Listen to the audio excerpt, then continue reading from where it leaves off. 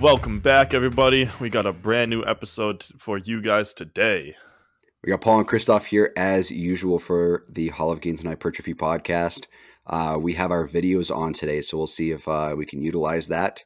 We're all new to this, so we'll see if we can post it with a video as well. We might post it just to our YouTube, but we'll see what the services allow. Hopefully we can post it elsewhere as well. Giving you guys all the kind of content you want, because I know how much you want to just stare into our eyes as we talk to you. Oh, yeah. Yeah, exactly. This is way more intimate, way more personal. Yeah. So If you don't watch the video, you're not going to understand what just happened. But Paul I just stared straight into the camera with my blue eyes and blonde hair. So today we were going to be. So this is what we're supposed to talk about. Last week we're going to talk about basically back movements and how to grow a bigger back, how to focus on different heads of the muscles within your back. But we ended up just kind of shooting the shit last week. So this week we're going to actually talk about it. We're going to kind of do this. This week's clickbait is going to be how to build back boobs. Yes. Yeah, you want to have a second set of boobs in the back. Exactly. You want a back big enough for that. So we're going to be talking about that. We're going to kind of go through a series of sessions over the coming weeks where each week is a different muscle group because our hypertrophy episode got received pretty well. So we figured that we could do an episode on each general muscle group. We might combine arms with delts or something like that, just because they're all kind of small muscle groups. So we might tackle the small muscle groups in one episode, and then do back, and then maybe like a ham day, or maybe like a glute day or quad day. We don't know yet. We'll figure it out. But back day alone is definitely a really good option for us here for this session, because you talk to most bodybuilders and a lot of them will agree that shows are won from the back. So I think it's a good topic to really understand, and good muscle group to really understand, especially mind muscle connection and understanding the biomechanics and everything, and anatomy and the physics behind it. Because with back, chest is the opposite of back. Literally, your chest is essentially kind of like your lats for the front. Except it's kind of in the opposite direction. So you're pushing with your chest, but you're pulling with your back. So a lot of people call your pecs the lats of your chest. Essentially, they're calling it the lats of the front, but your lats fight gravity.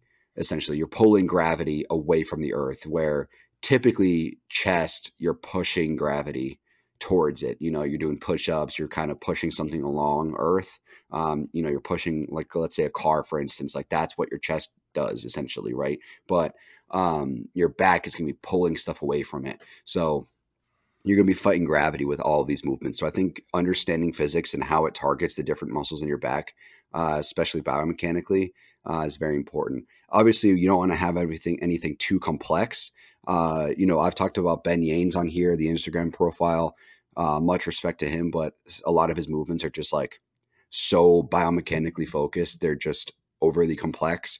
And it's like, yeah, hypothetically, this should hit the muscle perfectly. But at the same time, this doesn't necessarily mean that it's going to be hitting it perfectly. This doesn't necessarily mean it works for everybody, right? So I think that understanding what these movements entail and how they're supposed to hit the back, and whether or not it works for you, are things that you need to understand going into your back day. So that's what we're going to be talking about here today.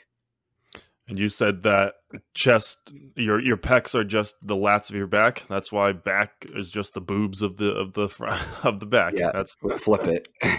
And I think another thing that is really kind of a good place to start too is how undervalued, I guess, back is for anyone outside of the bodybuilding world. Because if you stand and flex, what you can't see your back unless you have like a camera mirror set up where it's bouncing off and you can look at yourself. Other than that, you literally don't see your back. So it's one of the tougher ones to stay disciplined for, because unless you're taking progress pictures, you're not able to, like, in the moment see, like, for example, for biceps, you can do a bicep curl or like a flex in the mirror and you can see exactly how it looks.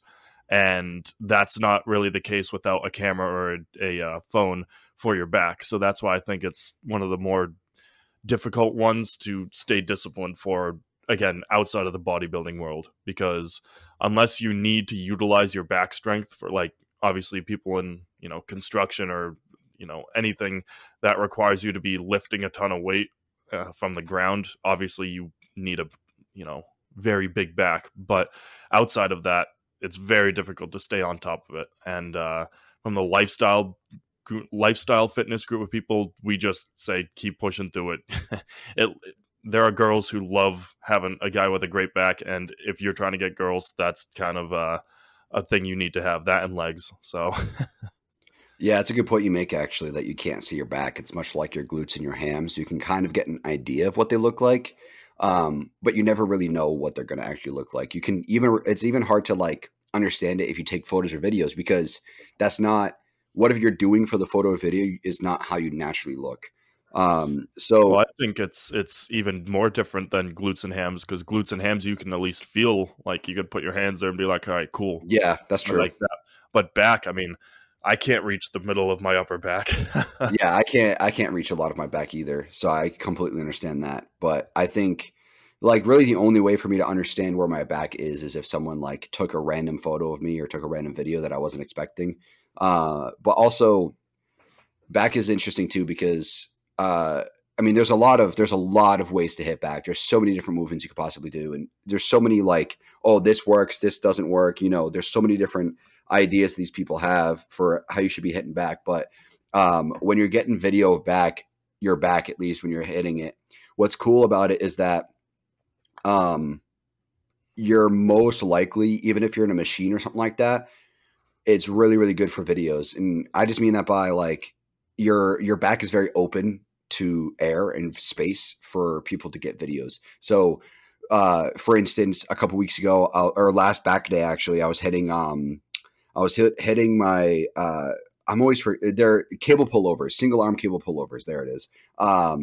And getting the video of it was very easy because my back was facing away from the cable machine into open space, and the way the movement was going, it's not like I'm getting the movement's getting close to the cameraman. Like he could stay just behind me and never worry about getting hit by the weight or anything like that. So I think that's cool about back, is that you don't have to worry about like where you are. As long as you're behind the person, you can get a good photo or video. But back is, like I said, also one in shows. I mean, every single male division really takes back into account.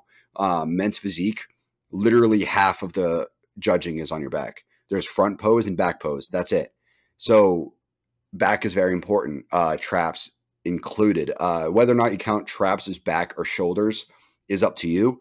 I think we'll cover traps on another episode. But for me, the way I consider traps is your middle traps are part of your back because they kind of sit between your scapula and then which is your shoulder blades. But then there's also the top of your traps, which kind of sits on your shoulders, essentially connects your lats and your delts to your neck. I consider that your shoulders. So I consider it two different body parts, essentially. So that's what men's physique judges a lot of. When you're doing the back pose, it's going to be your delts, your traps, and your back. And the way you're flexing it as well is going to play a huge role, because for me, I have a lot more thickness than I do width, which I need to work on. And I'm going to start going to a different gym to start working on more width, because the gym I go to now just doesn't have the best options for width, which we're going to be talking about what movements to build width, what movements to build thickness, because that's really what it comes down to is, you listen to any Arnold's back day talks or anything like that. He would talk about how there's thickness and there's width, and you got to have both. So, building that up, having both of those attributes is going to be imperative to winning shows. Obviously, you can have a really good front and like good back and win, as long as your front is absolutely fucking dialed to the fucking gills. You're lean as shit, and you also have a perfect front. Then you might get a chance of winning. But if you don't have a dialed in back, then you're going to have a much harder chance of winning. If you're going to be competing in men's physique, which I think, so a lot of our listeners, I believe, are on kind of the beginner intermediate side, which a lot of you most likely haven't competed yet if you plan on competing. So with that being said, Men's physique is most likely going to be your stepping stone to get started in bodybuilding. Not necessarily that's where you want to stay, but that's probably where you're going to start. Go ahead. You're No, laughing. no, go right into men's open. Do not do not do anything else. Go right into the big division. Yeah, skip right on through. Skip right on through and go straight to super heavyweight. Just go straight to 300 pounds. Just skip all the fat build and just build straight muscle only. That's the compete key to. compete in men's open when you're still 160. Yeah. So here's the thing with men's open. If you don't know, if you're kind of new to the gym or kind of new to bodybuilding, if you think so, when I start with my coach, this is something I want to mention because this is the more I'm in the gym and the more experience I get, the more I realize it's true. When I started, I wanted to be men's open super heavyweight. I want to be fucking massive. Like that was my goal. And I would still love to be massive, but knowing what I know now, genetically speaking, I am fucking not built for that shit. And if you're built for men's open, even like just like pro level, you're going to fucking put on muscle like crazy. You know, there's dudes that are like 19, 20 years old that are twice my size. And that's just because they're genetically built to put on muscle. You know, like Dorian Yates at fucking 18 or 19 years old was fucking massive. Like natural too, apparently. He said he was natural at 18, 19. He's very open about his steroid use, so I believe him when he says he was natural at that point, because why would he lie about being taking it at 18, but then not lie about anyways. I think that he was natural at 18, 19, like he said. And dude fucking looked insane. So genetically speaking, if you're going to be competing in men's open, you will know. You'll put on muscle like a motherfucker without even meaning to. So I think that's like the telltale sign. And I don't mean like, oh, like I'm responding pretty well, I'm putting on some muscle. Like you're in the gym 2-3 years and you're still fucking packing that shit on. And that's when you'll know. You know, you're getting enormous without even really trying. There's a dude at the gym right now. He's 22 years old. Dude's enormous. He's built for men's open, but he get fucking squashed in probably classic or men's physique because he doesn't have the structure for it. So everybody's got to work with their genetics. And when it comes to back, your back is going to respond in very, very different ways. You're going to watch, if you watch like lifestyle guys, the way they work back is entirely different from the way that bodybuilders work back. It's incredibly different.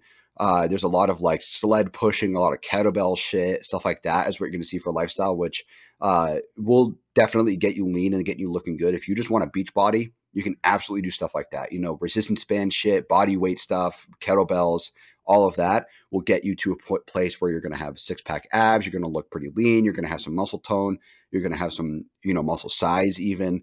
A good example of that is Garrett from Siesta Key. What is his last name? Let me look up his last name. He's a really good example of Garrett Miller. So Garrett Miller is a good example of a lifestyle lifter in a sense. If you follow his content, he's kind of the reason I started in the gym in the first place, is because of that show, Siesta Key. But he's a good example of what you can achieve naturally lifestyle wise if you just focused on key movements, body weight movements, pushing sleds for legs, stuff like that. A lot of like you know, interval training. Interval training is huge for stuff like that. You can build a pretty good physique, but we're talking from the bodybuilding perspective, which, you know, there's so many facets to back. It's going to be a pretty in-depth conversation today, but I mean, I know I'm kind of rambling right now. I just wanted to set the stage and set the expectations for this episode. So that way, you know, what's going to be coming up. Nice play on words. Set the stage. As we just finished a little bodybuilding talk. Yeah, actually, that's a good pun. We're going to set the Yeah. stage for bodybuilding competition talk. Get that spray tan on and get ready to listen. Yeah. There's you talk to anybody who works at a hotel that's near a bodybuilding competition, they'll say that the worst conventions are bodybuilding conventions. Yeah, because you got to wash the sheets like 3 times just to get the spray tan off. I was surprised by that. I was reading or I was actually listening to a YouTube video of a guy reading out one of those like r/x ask or whatever Reddit posts. So it was like a question. It said, hotel workers, what's the worst convention near you? Like, what's the worst one that you guys encounter? And like the top like 3 answers were all bodybuilding. And I'm like, damn, I was expecting like Comic-Con or like anime stuff, like just because like they don't really, a lot of them don't really wear deodorant and shit like that. and it's like a problem. So I'm like, okay, maybe that, or like maybe like some like older people stuff, like if there's like a yarn or convention or some shit like that, or like Tupperware You say conventions. yarn? Yeah, there's conventions for everything. You name it, There's there's a no convention way for it. there's a yarn convention. 100%. Google it. It's like Rule 33 or whatever it is. There's a convention for everything. Synthetic Yarn and Fiber Association Conference. I hate this. 20th of April and 21st of April. That's in I hate Charlotte. this. I hate this. You better I go to told that. you. I told you there's a convention for everything. You better go to that. It's called Fiberfest. There's one called Fiberfest, Carolina Fiberfest. I told you it's knitting, crocheting, weaving, felting, all different kinds of like yarn stuff. So And like that's what I speaking about imagine. and Yeah, speaking about fibers, the fibers in your back need to be worked muscle fibers, consistently. striations, There's alien our gains. segue. Yeah, so Otherwise, it was just otherwise we'll surprising to talk me. about yarn for an hour. Yeah, let's not get into that. But yeah, it was just surprising to me that. But it's also not surprising because spray tan is such a staple within bodybuilding, which is also interesting to me because it's like you're. It's a weird topic because we'll get into back in a second. I just want to mention this. So we're talking about bodybuilding, and it's like, okay, what's the ideal physique for men or women or whatever it is? What's the best we can get our bodies to, right? That's the idea behind bodybuilding is let me show you. I put in the effort with food training to get to this point. Let me show you what I'm offering. I think I have a better physique than the other people here. That's what bodybuilding is. And through my posing and through my stage presence and through what I've done in the past, the journey to get here, you know, whether or not you took drugs or not, this is what I'm presenting as my physique. Then they're like, you know what? We're going to just douse everyone in fake spray tan. I'm just like, why not just present us the way we're supposed to be? You know, like, So the one thing that I'll push back on that is that I know for a fact when I look at my quads, I know when I flex, I can see a little bit of definition, like in terms of like the teardrop and whatnot. But if that, well, the spray tan is just like overemphasizing your ridge lines. That's what it does. So it helps to provide extra definition on stage. yeah, I mean, if Because it's done well, my thighs are white as all hell, like they've never seen the sun. So that's yeah, why it's very difficult to see the lines of, like, obviously I'm myself and I overanalyze myself so I'm able to see them. But if mhm. other people want to see them, there has to be some kind of color to provide that little bit of definition. Which, yeah, okay, I can understand that. But there's also times where the spray tan isn't very good, especially like regional shows. Like sometimes the spray tan is not the best; it's very orangey. But my other argument too is that if that's true, if like let's just say, you know, every single person needs to be tan for the show, why not just get the tanning done on your own? Maybe that should be part of the process is coming in tan, but like a natural tan. Like I would go to like a tanning bed or something and like start getting tan within like 16 weeks or something. Go for like 4 months, get tan, use the sun or whatever.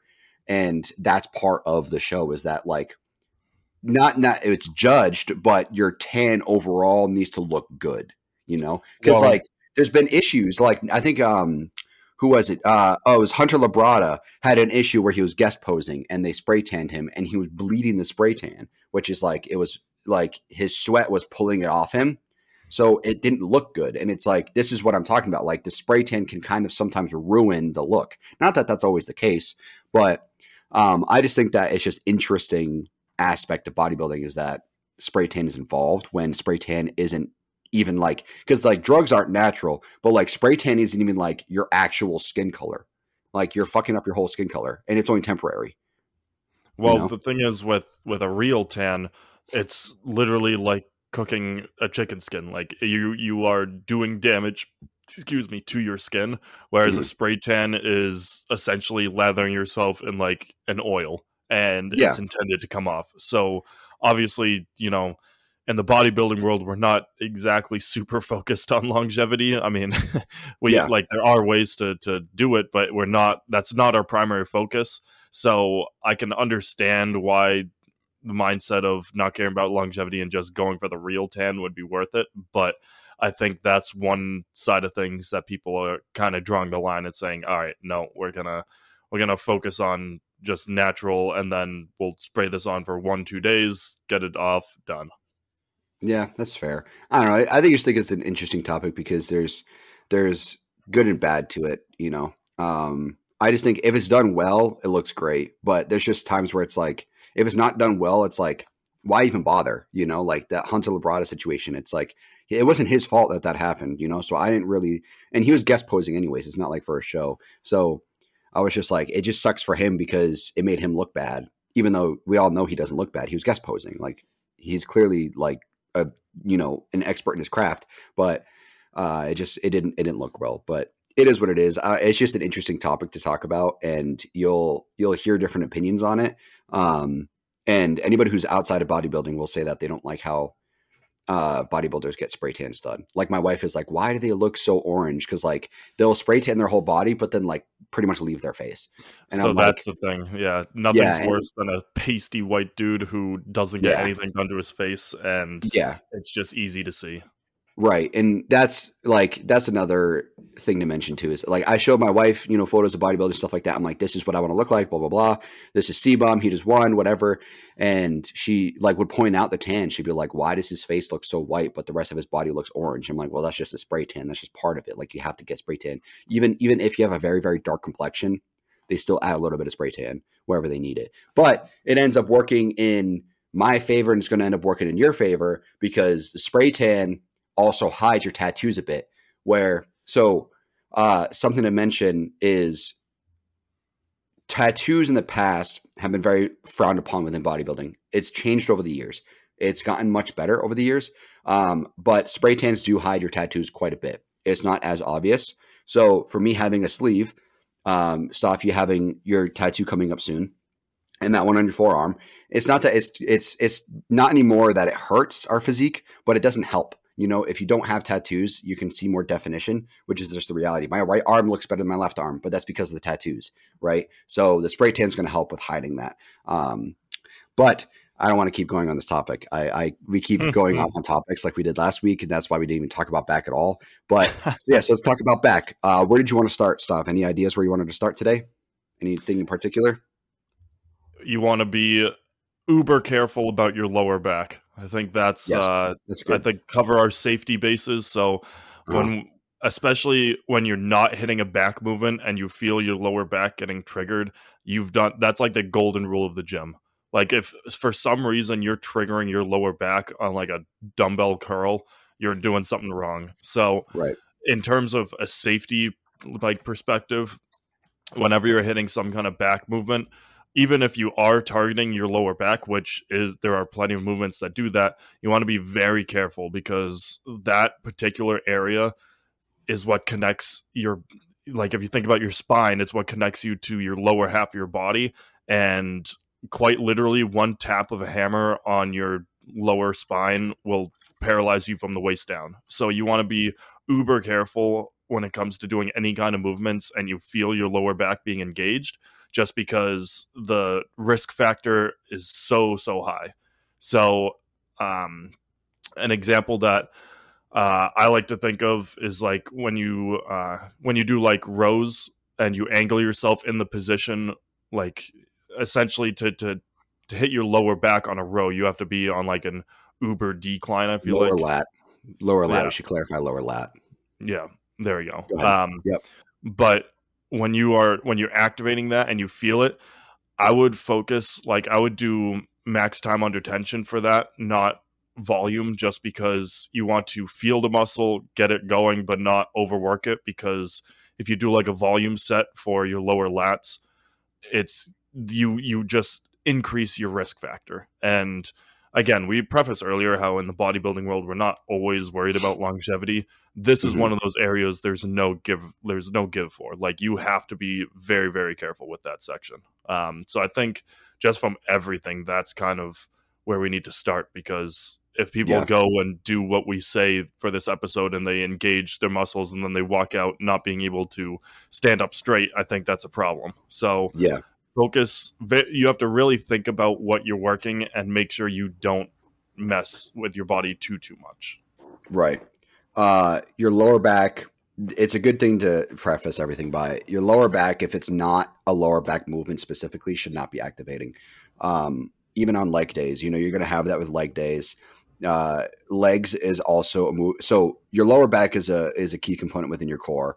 Everybody's going to argue what's in your core, what's not in your core. The reality is your entire body is part of your core.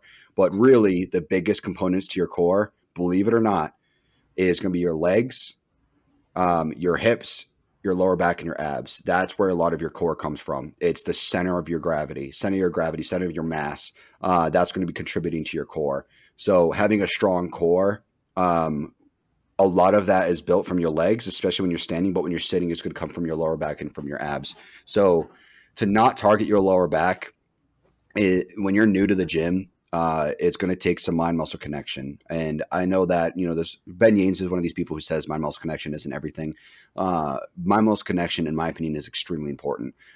You don't have to have mind muscle connection to work a muscle, but to target specific heads of muscles, to target the muscle a specific way, a good mind muscle connection is going to be very important. And not targeting the lower back will take time. When you're new to the gym, you're going to hit your lower back, and that's okay. But just make sure that you're not overloading your lower back, and you're not injuring yourself in that sense, because there's going to be days where, like when I started out, there was days where like the next day my lower back was so incredibly sore, because even though I was doing, X back movement, my lower back was still activating.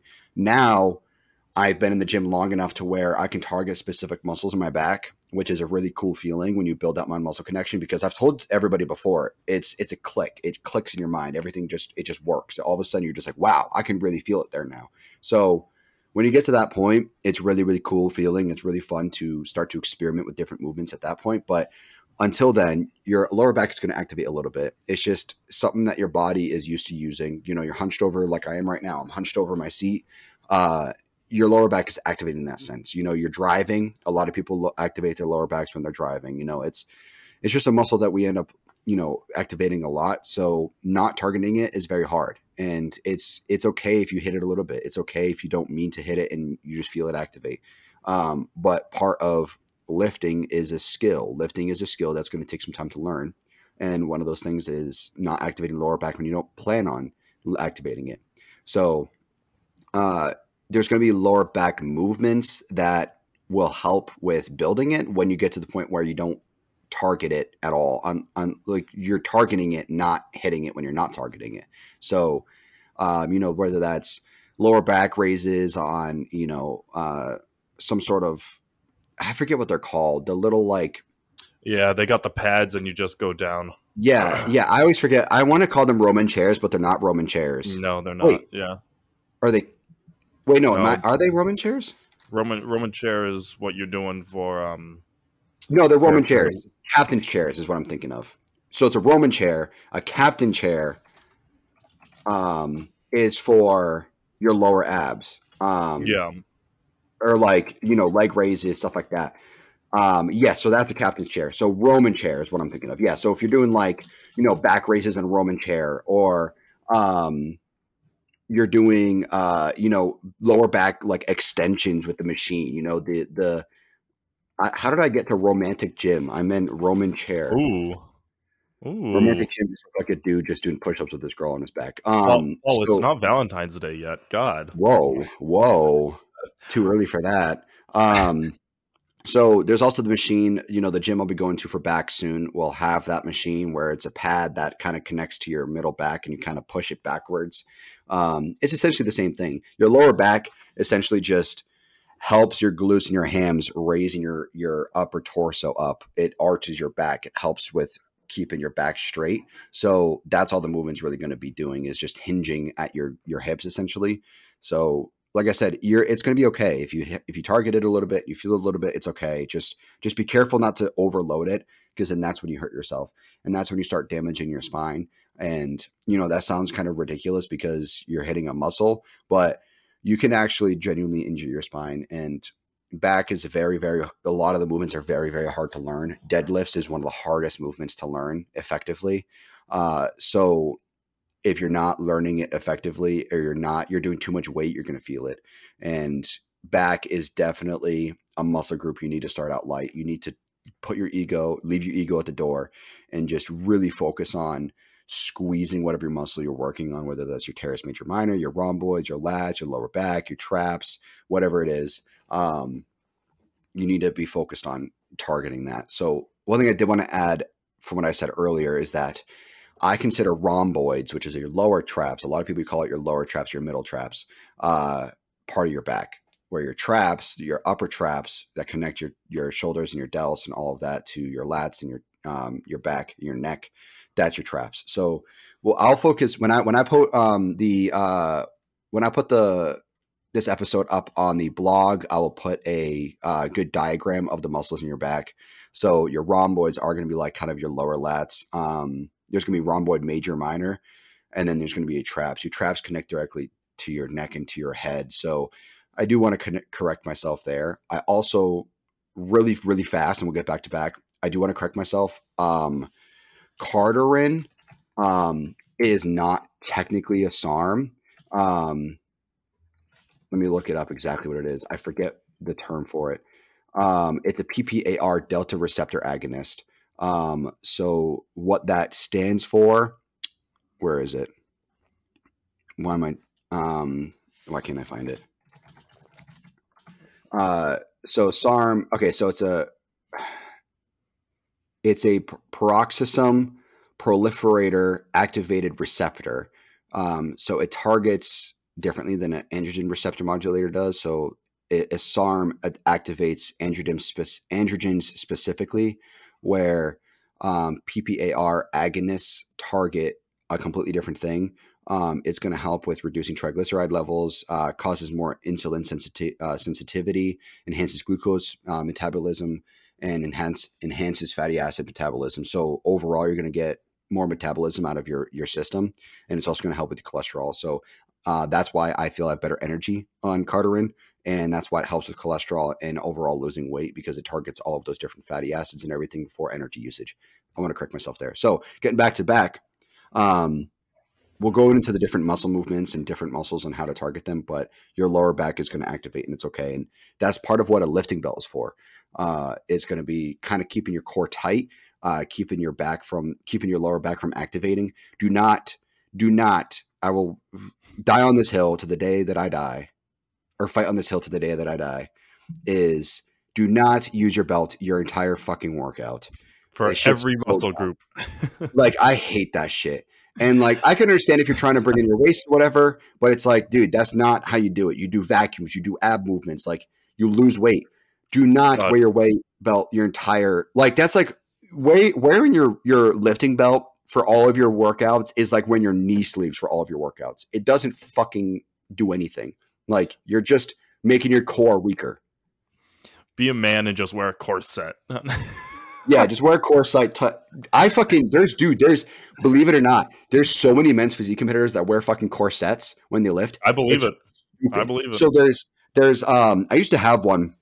There is this kind of like wrap thing. I lost it. I don't know where it is. It's like $70 or something, and it goes around your waist, like your torso, and it's not really a lifting belt. It just kind of, you pull it in and you Velcro it across, and it keeps your core tight. And the point is that when you're doing movements and you're expelling, like you're not expelling, like when you're using muscles within that group, it keeps it tight. So that way you're building the muscles within there, but you're keeping them tight. It keeps it all together. So that way your waist looks visually smaller when you wear it consistently at the gym. So I can kind of understand that. It does kind of like stop your breathing a little bit, like because it pulls in your belly, it's harder to breathe while wearing it. But there's dudes who wear legit fucking corsets. And I'm like, dude, you look like you have tits right now because your corset is pulling your fucking boobs, your pecs right over them. Like, you look legit like you have tits.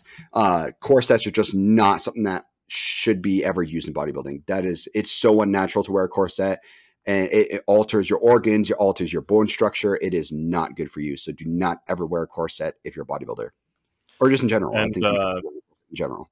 What Paul was saying too about wearing a belt to obviously not in every workout.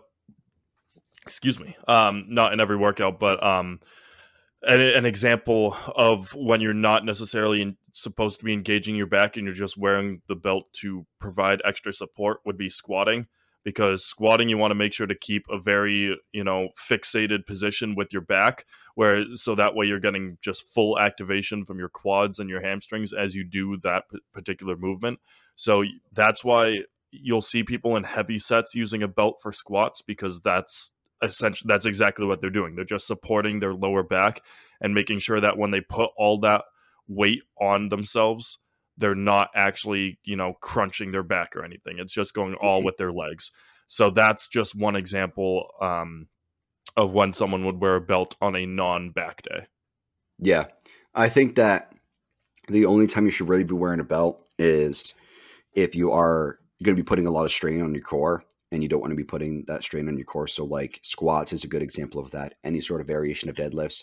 Um, we're also talking like not even every set of that, just do the heavier sets, the sets where like you can feel your core starting to get tired. Like when I'm doing squats, I'll do like a plate and then I'll do 2 plates, maybe even 2 plates and a quarter without using a belt. I'll throw on my knee sleeves probably second, with the 2 plates just because I would rather prolong my knees than anything. But like your belt should only really be taken into account or be used when you know you're going to be going extremely heavy on whatever you're using. I was doing walking lunges. So my entire leg day on Thursday, I didn't use my belt at all. I did hack squat, linear hack squat, which is very interesting. I'm not sure if I'm the biggest fan of linear hack squat machines. My first time really using it. Then he used a dual leg press machine. Didn't use it then. I also did it with walking lunges. Oh no, I did use my belt actually that day. So walking lunges, I got to, as far as good sets, I did a plate on each side, so 135 for 10 for each leg. And then I did straight leg deadlifts for hams, and that's when I used my belt, was when I got up to 2 plates. And I only used my belt for that top set for 2 plates on each side, so 225. I think I got like 8 or something out of it. I think I put another 10 on each side, but only got like 4. I forget what it was exactly. I have to take a look, but that's the only time I use my belt. So like you should really, even though the movement might target your core a bit more, only really use it when you need it.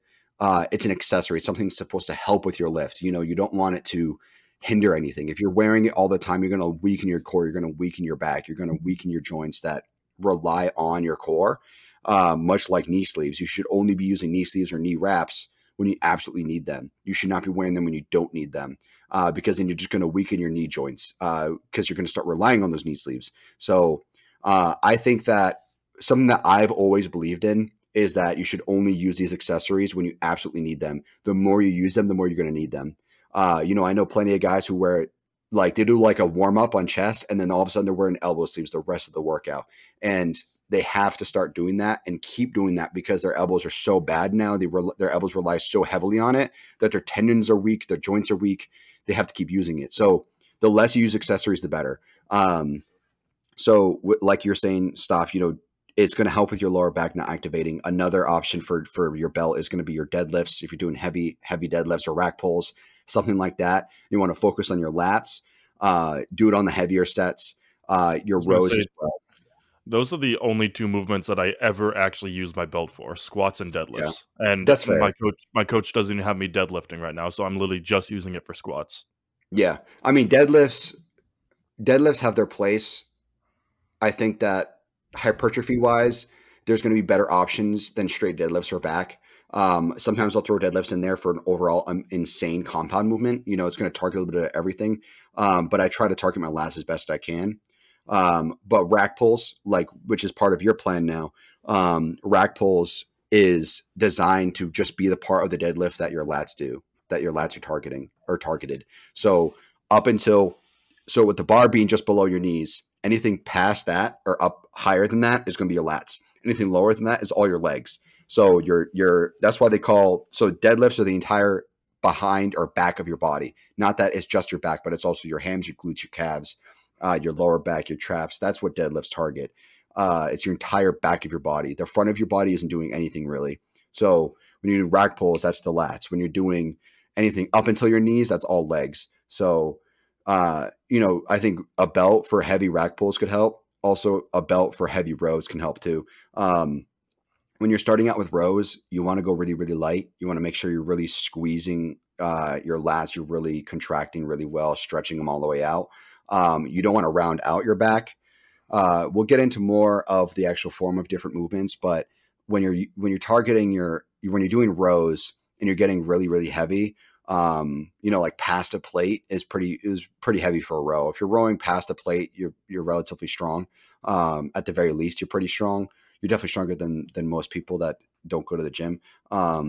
You should be using a plate at that, or a belt at that point, because you're going to be putting a lot of strain on your lower back to stay hinged at the degree that you're staying hinged at, whether it's 45 degrees or higher or something like that. So that's I think an important time to use the belt is when you're doing heavier rows.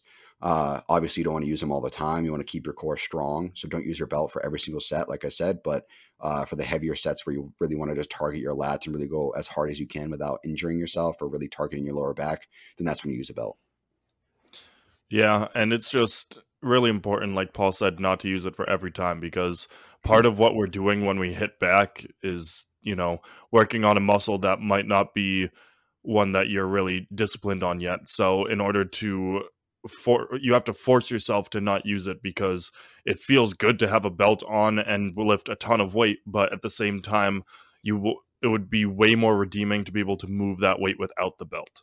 And Hmm. so in order to get yourself to that point, you have to build up to it. So using the belt less and less is kind of where we should be focusing on with when you're thinking about basically if you have to think about using the belt, you shouldn't use it unless you feel like you're doing your max set or something like that. You really shouldn't use it outside of that. The people that wear it around all the time, they're the just the noobs of the gym. Yeah, it is. It's very like Goblin-y to kind of do that.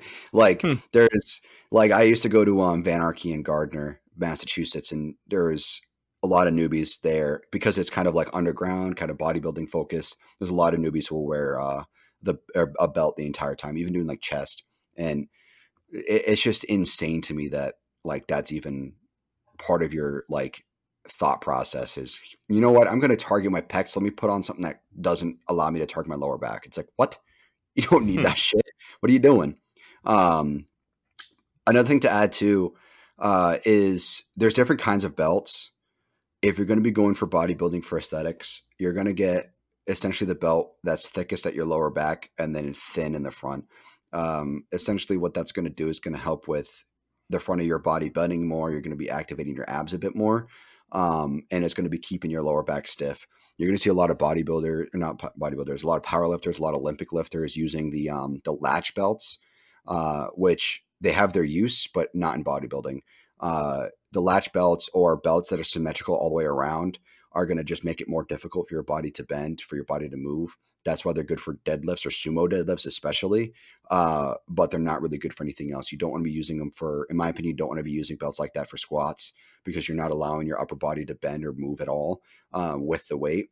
Uh, Bench is another thing. That's a whole other topic as far as powerlifting goes. I don't know why anybody would ever use a belt for benching. I've seen people do it. I don't know why, but there are different kinds of belts, and I just always recommend, the typical belt that's thick in the back, thinner in the front. That's also double latched for the buckle itself. It's going to keep from ripping because if you have one latch, it's going to rip the holes much easier because you are going to be putting a lot of weight on the belt. So it's going to be ripping it a lot easier when you are putting the weight on the belt. Because when you're breathing, you're going to be stretching it out. You're going to be putting, your abs are going to be flexing and all of that. So something to keep in mind is just the longevity of the belt. And then also where you get the belt is going to play a role too, because the stitching can come loose. The colors can start to fade away. The leather can start to peel.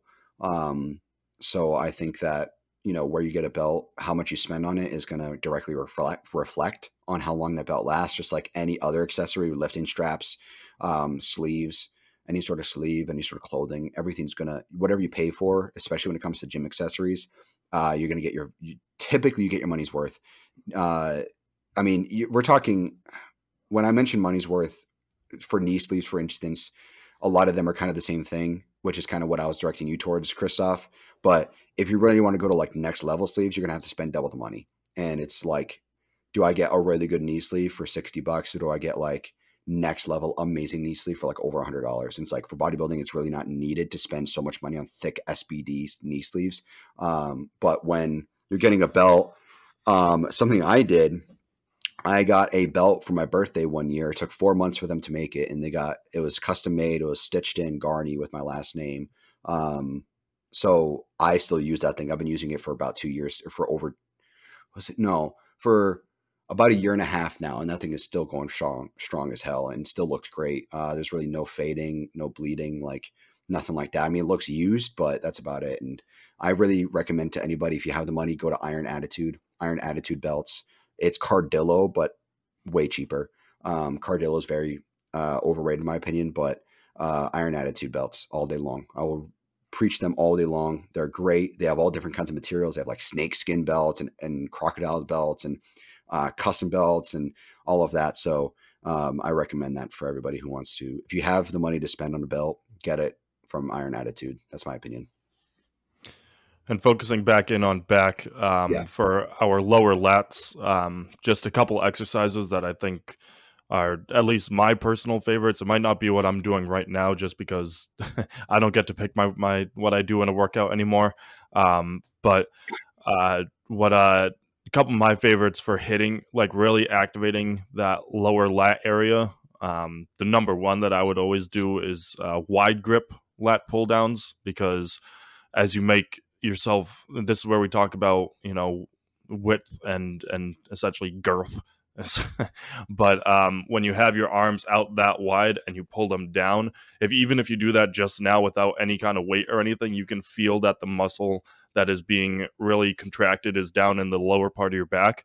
And so to be doing that for progressively overloading that weight as well, not just going, you never want to do, lightweight and never pushing yourself to failure. Just with lower back, when we say failure for lower back, it might not be as intense as a different muscle group, just because, again, the high risk of injury. So Mhm. still progressively overloading and adding more and more weight, and dropping your reps to make sure you can do that, is really important. And personally, that wide grip lat pull down was, God, I keep burping. Wide grip lat pull down is a personal favorite of mine. Again, I don't get to do it anymore because I don't pick my workout plan anymore. The closest I get to it now is, it's a different movement. The I do chest supported rows, and if you drive your dumbbell to your hip instead of pulling up near your shoulders, or upper section, upper torso section, I should say. So if you're driving those dumbbells to your hip, that'll activate your lower lat area as well. So that is also an alternative. So when you're doing dumbbell rows, driving that dumbbell to your hip area instead of higher up in your frame, that will hit your lower lat and kind of give you a little bit more opportunity to build that muscle group. But especially from a posing perspective, lower lats are tough to fucking control. I know, Paul, you and I talk about it every time I send you my pictures. I Yeah. somehow have a little bit of control over mine, but that is just an incredibly difficult area to really flex and consistently control. So you just have to really trust the process and keep your discipline and keep working at it in order Yeah. to get to that point. Yeah. Lower lats is a very interesting movement to hit because, um, the way, so like what you were explaining, the wide grip pull downs, mind muscle connection plays a huge role into the way that you hit movements. And for me, I'm very different with that. Wide grip pull downs, I focus more, like obviously you're going to feel it in your lats, but I also allow my teres major and minor to activate. So your teres major and minor, when you're looking at a back, someone's back, let's say you're looking at like someone doing a lat spread, that ball kind of between their traps or lats and their delts is going to be your teres major and minor. It looks kind of like your delt extended down your back a little bit. That's a very, very important muscle to hit, in my opinion. I think that's going to make your back look much, much better. Even looking at like Arnold's back, when he's flexing, it's there's the ball near his delt. Like his right delt, it's going to be bottom left of his delt is where that ball is. That's going to be your teres major and minor connecting right there. So that's something that I let lat pull downs kind of activate a bit. Something to keep in mind with lat pull downs is the way you hit them too. Because I see a lot of guys, this is something that you probably have done before. Not you necessarily, Christoph, I'm just mean like whoever's listening. When people do lat pull downs, a lot of times they'll pull it down, and as they're pulling down, they lean further back. And then when they let it back up, they go closer to the cable machine and more straighten out their back, straight up and down. You don't want to do that. What you're going to want to do is you want to get directly underneath the weight. When you're doing cable pull downs, let's say for instance, you want to set up the leg resistance things, the pads directly above your quads, so that way you're squeezing your legs right into it. So it keeps you nice and steady. You want to go directly underneath the weight, which usually means like your abs should be touching the pads just about. You want to arc your back backwards and then pull down and not move. That's going to be targeting your lats perfectly. Another thing I to can keep. What's that? just to interrupt real quick. I can Yeah. tell you why the two reasons why people do that lean method. One, the ego is not left at the door, and you can move a Yeah. lot more weight that way. But also the video of Arnold back in the 70s. I Mhm. couldn't tell you what the video was for, but everyone misperceives that video as thinking that's what they need to do, because on his Yes. rows, on his pull downs, on his T-bar rows, he's like wildly moving around. And Yes. everybody misperceives that as I need to do that every day to look like Arnold, when you don't realize that that was probably for him like some kind of a burnout set or something where he's putting every last bit that he has into it, or he's on like hour 4 or 5 because he's one of those people who would do 4 or 5 hour long workout sessions. So people don't understand that it's being done for a reason separate than what they think they should be doing. Yeah. So to add to that, actually, that's a really good thing you bring up, because that is where it originated from, essentially, for a lot of guys. What Arnold is doing in his pull downs and his rows is amazing. And I do it in my rows a lot, not all the time, but what he's doing is he's stretching out his back as much as possible. And then so like for his rows, right? The reason anybody leans forward in their rows is because of Arnold, essentially. So what he was doing in Mm-hmm. his close grip rows, he'd lean forward to stretch out his back entirely, then come back, he'd squeeze his back, and then do the row. So not at any point from the stretching and leaning back is he doing the row. He's just holding the weight, essentially. So he's just stretching his back out. That's all he's doing. And then when he comes back upright and then does the row, that's when he's actually doing the row. His lat pull downs are the same thing. He'll stretch out his back entirely, and then he'll get back into the position of the movement and lat pull down. Stretch out, lat pull down. So you can absolutely do that if you do it properly. But the problem a lot of people is that they swing the weight thinking that's what he's doing, when really that's not what he's doing. He's controlling the weight in the entire way. They also thought back then that they didn't really know what time under tension was. So a lot of their movements were very fast.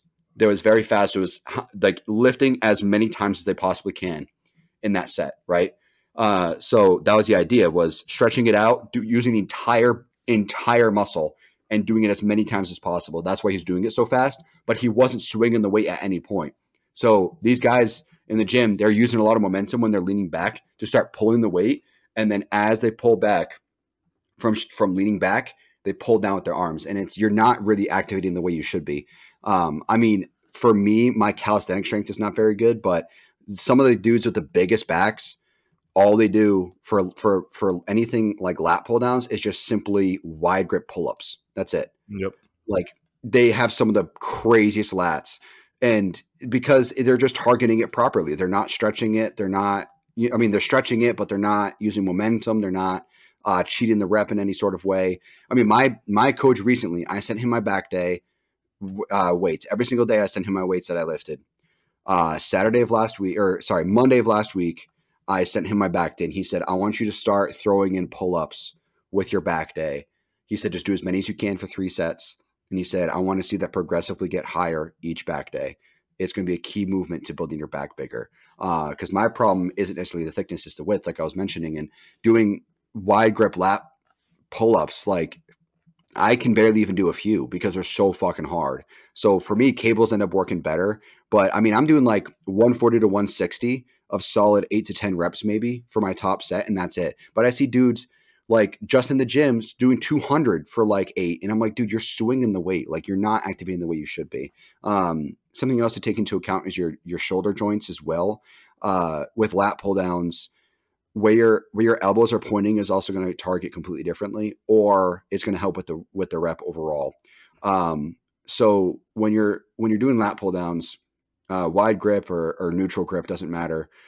The way your elbows are pointing is going to target a little bit differently. If you're going to have them pointing in more inward, you're going to target more of your rhomboids, higher lats, and maybe even a little bit of teres major minor. Wider grip, you're going to be targeting more of your lower lats, a little bit of your rhomboids maybe, and that's about it. As long as you're not specifically targeting anything else like I am. The way your elbows are going to be gripped, or your way your elbows are going to be coming down for the lat pull downs with a wide grip, you want to keep your elbows almost parallel, completely outright when you're doing it. But then for me, when I do lat pull downs, I do a lot more neutral grip, which is going to be more inward a little bit. Your hand's going to be your palm's going to be facing each other. Then that's when you're going to want to pull in your elbows a little bit more. And then you also, another thing to take into account too, to really maximize the rep, you don't want to be stretching your elbows all the way out either. If you're going to be stretching out your elbows, you're going to start activating your biceps without meaning to bend your elbows. So keep your elbows bent, keep them locked, and go until the point your back is fully stretched out. You're going to feel it. You'll know when your back is stretched out, and then that's when you start your rep again. So a couple things to take into account for lat pull downs, because that is a lot of people's core movements or main movements, especially for warm-ups and starting it, which I think is your starting rep, right? Isn't that your starting movement? Reverse grip pull downs. It's reverse grip. Yeah. So Yeah. because the reason for the reverse grip is because it's both a back and bi day. So you actually want to engage a little bit of your biceps on that particular movement. Is that what he said? No, but that's my understanding of it, because that's the only reason that I would do a reverse grip pull down. So reverse grip pull down is I understand that it also it continues to target your lats, but the reason why that is you would do that over a neutral grip or standard grip is that you have you're in a flex position for your biceps. So here's my argument. Reverse grip pull downs, the way I would use it is almost like pullovers. So you have a pullover machine there at Empire, which I think you should be using. I don't know why it's not in your back day. I think personally, I would have done, if I was going to write your back day, I would have done it a little bit differently. I like the movements he has in there. I just think that you should use a little bit more back movement. And I think you should have a tricep and bicep day separate. But with that being said, the reverse grip pull downs, I would use them almost as like pullovers. So when you're pulling it down to your chin, you can absolutely not use your like you can use your biceps if you want to, but if you want to target your lats, which you should be doing here, you should not feel it in your biceps, in my opinion. You should be pulling from your elbows, pulling from your back, and just pulling it down like a pullover. So pullover pulls it over your head. Pull down, the way you sit, you can absolutely pull it to your back just like a pullover. And then that'll squeeze when you squeeze there. So thinking about it, it would be your rhomboids, your teres major minor, and a little bit of your middle lats. So this is going to help with growing your width a little bit. Is going to be your reverse grip pull downs. That's how I would use pulling. Them. He does have me pulling it to just below the chin, so not going all the way down into the rep. Yeah, so it says 1.5 second hold just below your chin. So yeah, so holding it here, squeezing it, and then letting it go. Yeah, that's all back. Like even just doing it without any weight right now, if you're seeing the video, I'm doing it with no weight.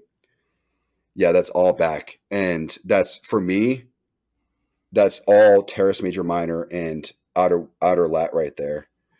That's how it's targeted for me. And then when you're at the bottom and you're squeezing right here, you can absolutely squeeze your lower lats if you wanted to.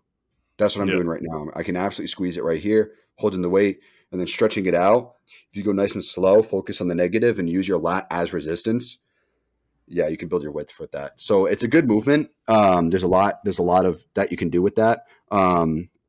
Chest supported rows, absolutely phenomenal. I love chest supported rows. T-bar rows, is he having you do barbell T-bar rows? No, it's the plate loaded bar. No, plate loaded bar. Yeah, okay, so it's a machine. So no, it's literally just a bar fitted. No, I know what you're talking about. It's still a machine. It's not free weight. Technically, There's no machine aspect to it. It's a pivot in the ground that you put a bar into, and then you just load plates onto it.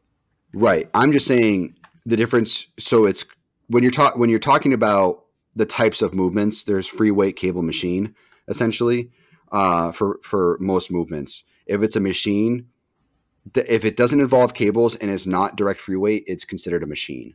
That's all I'm saying. Not that it's like pin loaded or really uses pivot like pulleys or anything like that.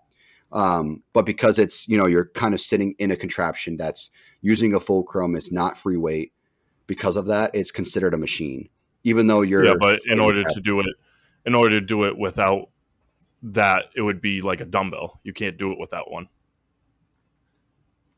Like that, it's literally just a bar. There's nothing No, else to it. I know what you're talking about, but it's part of a. There's a pit like I would consider free weight T-bar rows where it's an actual barbell and you're using like a cable extension or like a cable Yeah, grip underneath yeah, the bar. That's what I it's consider free weight. and That's that's what I what I'm consider. saying. I'm doing. I Oh, it's so a you're it's not. a It's full not chest supported T-bar rows. No, Okay. it's a Okay. barbell that's just like Yeah. on a little pivot in the ground. You plate Yeah. load it, and then I grab a narrow Okay. grip from essentially from a pull down machine. I go on and grab Yeah. that, and I loop that in, and that's what I'm rowing with. Okay, yeah, then that's free weight. I was thinking Yes, you're talking about that's the chest supported one. When I said T-bar no. row machine, that's what I meant was like the chest supported one that you're kind of standing in. So I'm like, that's technically a machine because it's not free weight. But I know what you're talking about now. Okay, good. So I was wondering that because it says chest supported rows and then it says T-bar rows. So I'm like, are you doing another chest supported row essentially? So you're doing narrow grip T-bar rows, but your progress. So your chest supported row, is that more neutral grip or is that more wide grip? That is a neutral grip from Okay. my last set, just because if you read in the notes, we're focusing the sets 2 and 3 are weight I could move for 12, but only doing for 6 to 8 and focusing on contraction. And neutral grip helps the most, in my personal opinion, with focusing on the contraction at the top of the rep. Yep. So that's why I'm doing it neutral grip there. Especially considering it's weight that I'm supposed to be able to move for 12 reps when I'm only doing it for 6 to 8. Okay. Yeah, So I'm looking at. it's full time under tension discipline. Like we're just building up, focusing on contraction. A lot of my in a lot of the notes, a lot of the muscles or a lot of the notes are focused on not so much on the weight, more so on the contraction and the pump. Like Right. especially in the arm exercises, you'll see it there. Right. So it says here on your body space workout log, it says that you're doing dumbbell incline rows for your chest supported rows. Is that what you're doing? Yes. Yeah. Okay. So the incline, yeah, it's dumbbell on an incline, chest supported. Interesting. See, I would have done machine chest supported rows. That's just my opinion because you have free weight for your other three movements. So I would have done machine for that. And then you got your T-bar rows, which are really good. That's another reason I want to start going to that other gym is because the gym I go to now doesn't have that pivot for barbell for me to really lock in. And you got Smith machine barbell rows, and then you got rack pulls. So a lot of rows. You're doing a lot of rows, which makes sense. And rows are for thickness, and then you got your pull downs and you got your rack pulls, which are going to help a little bit with width. So another thing to do too with that pivot that you're talking about, where you put the bar into it, is you can go at it sideways where the bar is perpendicular to the way you're standing. You can grab the end of the bar and pull it to the side. So it's kind of like wide grip rows essentially, and that's going to help a lot with width. That's the reason why I'm going to go to that other gym is for that. So that's going to help a lot with width. That's going to target your teres major minor, your outer lats. That's going to help a lot with your lat spread, your front double. That's what's going to give that illusion of width when you're doing your front double, and that's why I need to work on that because my width is just not there. Thickness is there. For what we were just talking about with the T-bar row, um, I think that's one where you can utilize back stretching in a better way than the other. Like we talked about basically the swing motion of the lat pull down and Yeah. the seated row. I think the T-bar row is because of how you're hunched over on it. I think stretching out and like almost giving yourself more space down in the absolute negative and like forcing yourself to go deeper into it, I think is the one, like, because we talked about how so many people do it just because they saw Arnold do it and they're not actually focusing on what they should be doing. Whereas I think with the T-bar row, I think that's one where it's a lot harder to mess up, because if you go deeper into that rep and you have to like, swing your body to move it up, you're already messed up, because you're supposed to be completely stationary, and just dipping your arms in a little bit more allows that little bit more back stretching. So Yeah. I think that one is kind of a good stepping stone for people who want to, stretch out their back more with their exercises, if that makes any sense. Yeah, that could be good for stretches, like stretching it out to the max. When you're doing machine versions of it, I recommend against stretching it, because then most likely that just means it's too heavy of weight, because it's going to be chest supported. So if you're stretching out from the weight, then you're not targeting the way you want it to target. So free weight with keeping a strong core and stretching it out, that's totally fine. But if it's chest supported, you don't want to stretch out typically. Sometimes I'll do wide grip rows where I do let my back, stretch out and my arms kind of droop a little bit lower. But that's because I'm targeting specifically the width of my back and not the thickness. So with this T-bar row, since it's close rows, you can absolutely stretch it out because you're going to be targeting the middle of your lats, your rhomboids, and the thickness overall of your back when you're building it. So that you can absolutely stretch out. So moving forward, as far as other movements that a lot of people are familiar with is deadlifts. Deadlifts are very hard to learn. It's something that it's going to take a little while to understand how it works and how to target your back. You're going to be activating a lot of things all at once, especially in the beginning. I also recommend, we were talking about it, how there's better movements than deadlifts. The deadlifts aren't even in your back workout right now. That's for, so when I, prior to getting the workout plan from coach, he wanted top sets of everything, like just video versions of top sets. So I sent my top sets for everything. And for deadlifts, we both decided that, like, when I sent the video over, I said, "Hey coach, like, I realized that my form's not the best on this top set. I can change that for the better." But he was like, "No, you just have some structural imbalances that we have to work on as we get like more progressed into this workout plan." So Yeah. that's why we cut deadlifts and instead replaced it with rack pulls, because you're able to focus on keeping your back completely in that arced formation. I'll send you that video, but of the one that I referenced for coach and I know but what you're talking about. You did send me it. yeah, I had basically a little bit of a hunch when I was Yeah, a trying to little get the rounded weight out. up. Yeah. Exactly. And so in order to counteract that, that's why we pulled that and focused more on rack pulls. So then when we do revisit the dead pull movement, my form will be a lot better. And I think that's actually something that is really important for people listening to understand, is that if you have, or if it is very hard for you to get rid of your hunch and really arc your back when you're doing a deadlift, rack pulls is the way to go. Because like Paul was saying earlier, you have it just below the knee, because as you fire upwards from that position, there is no place for your legs to move. It is purely your back. You have that arc and you work on just moving the weight up. Yeah. And especially, I'd consider myself seasoned in the gym at this point. And when I did that, I had never, and I can 100% say I have never done rack pulls before yesterday's workout. Hmm. And I felt like bliss. I felt great. I could feel every single muscle that I was hitting, and my backs. Specifically, I was getting more of an upper back vibe from if anything, when I was doing them. Um, but that particular movement is something that I think, now that I've done it, I can preach that I think everybody should start with that before even thinking about doing deadlifts.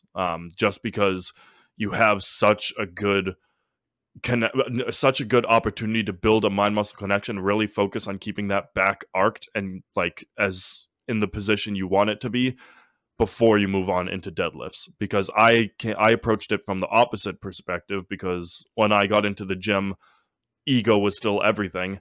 And so deadlift is one of those ones where if you're deadlifting 3 or more plates, you're kind of the big dog in that gym. And so you're like, all right, I'm gonna fucking do this. I'm gonna make sure that people can see me slam this weight down. And you really give up on the form side of things, and that's where you start to have injury and risk for longevity and things for that. So now that I've done it and I've completely like that movement alone solidified my confidence in my new coach. Just him being able to see that top set of my movement, realizing what was going on, and fixing it with an exercise that is going to help me to further my back gains was a beautiful thing for me to be able to experience. Yeah, it's also easier for you to do something like rack pulls because of your height. Yeah. Again, Longer for anyone limbs who's is going to listening, be I'm 6'4". yeah, yeah. So it's going to be harder for you to do movements like that. Bench press is another one because your limbs are so long. Uh, so rack pulls can definitely be a lot more help. Um, Deadlifts have their place. They have their use. They're very hard to learn. You have to keep a very straight back. I know plenty of guys who have naturally rounded out backs. Just the way they stand, their posture. So learning for me, deadlifts wasn't very hard to learn because I tend to have a pretty straight back when it comes to posture. So I just kind of kept my back straight for the most part. Uh, and then I started to understand it, but it's very, very difficult for a lot of people to learn how to do it. And when you're getting into the heavier stuff, like when you sent me that video, when I was watching it, I was like, okay, maybe it's a little heavy. You could just kind of, the only problem was just that you're rounding out your back a little bit, like with that Yeah. set, which isn't the end of the world. But it's like, okay, form's not the best in this set. I know that it's better in other sets. So I think that, in my opinion, all that happened really was just that you went a little bit too heavy. And that happens when I go too heavy on deadlifts, my back rounds out a little bit. And it's just because I'm pushing everything I can through that rep just to get it up. So sometimes form does get compromised, and ideally you don't want that to happen. You don't want to compromise form if you can avoid it. So that's part of bodybuilding, is that if you're going to compromise form, then probably you shouldn't be doing it. Powerlifting, Olympic lifting, stuff like that, where they're going for 1 rep maxes, their form doesn't necessarily. You do whatever you need to get the weight up if you're doing Yeah, that. yeah, your form doesn't necessarily matter too much. I mean, obviously you want to be using proper form to get the weight up, because it's going to be easier when you use proper form. But if they round out their back a little bit just to get the weight up, and then it's a new PR, that's good enough for them.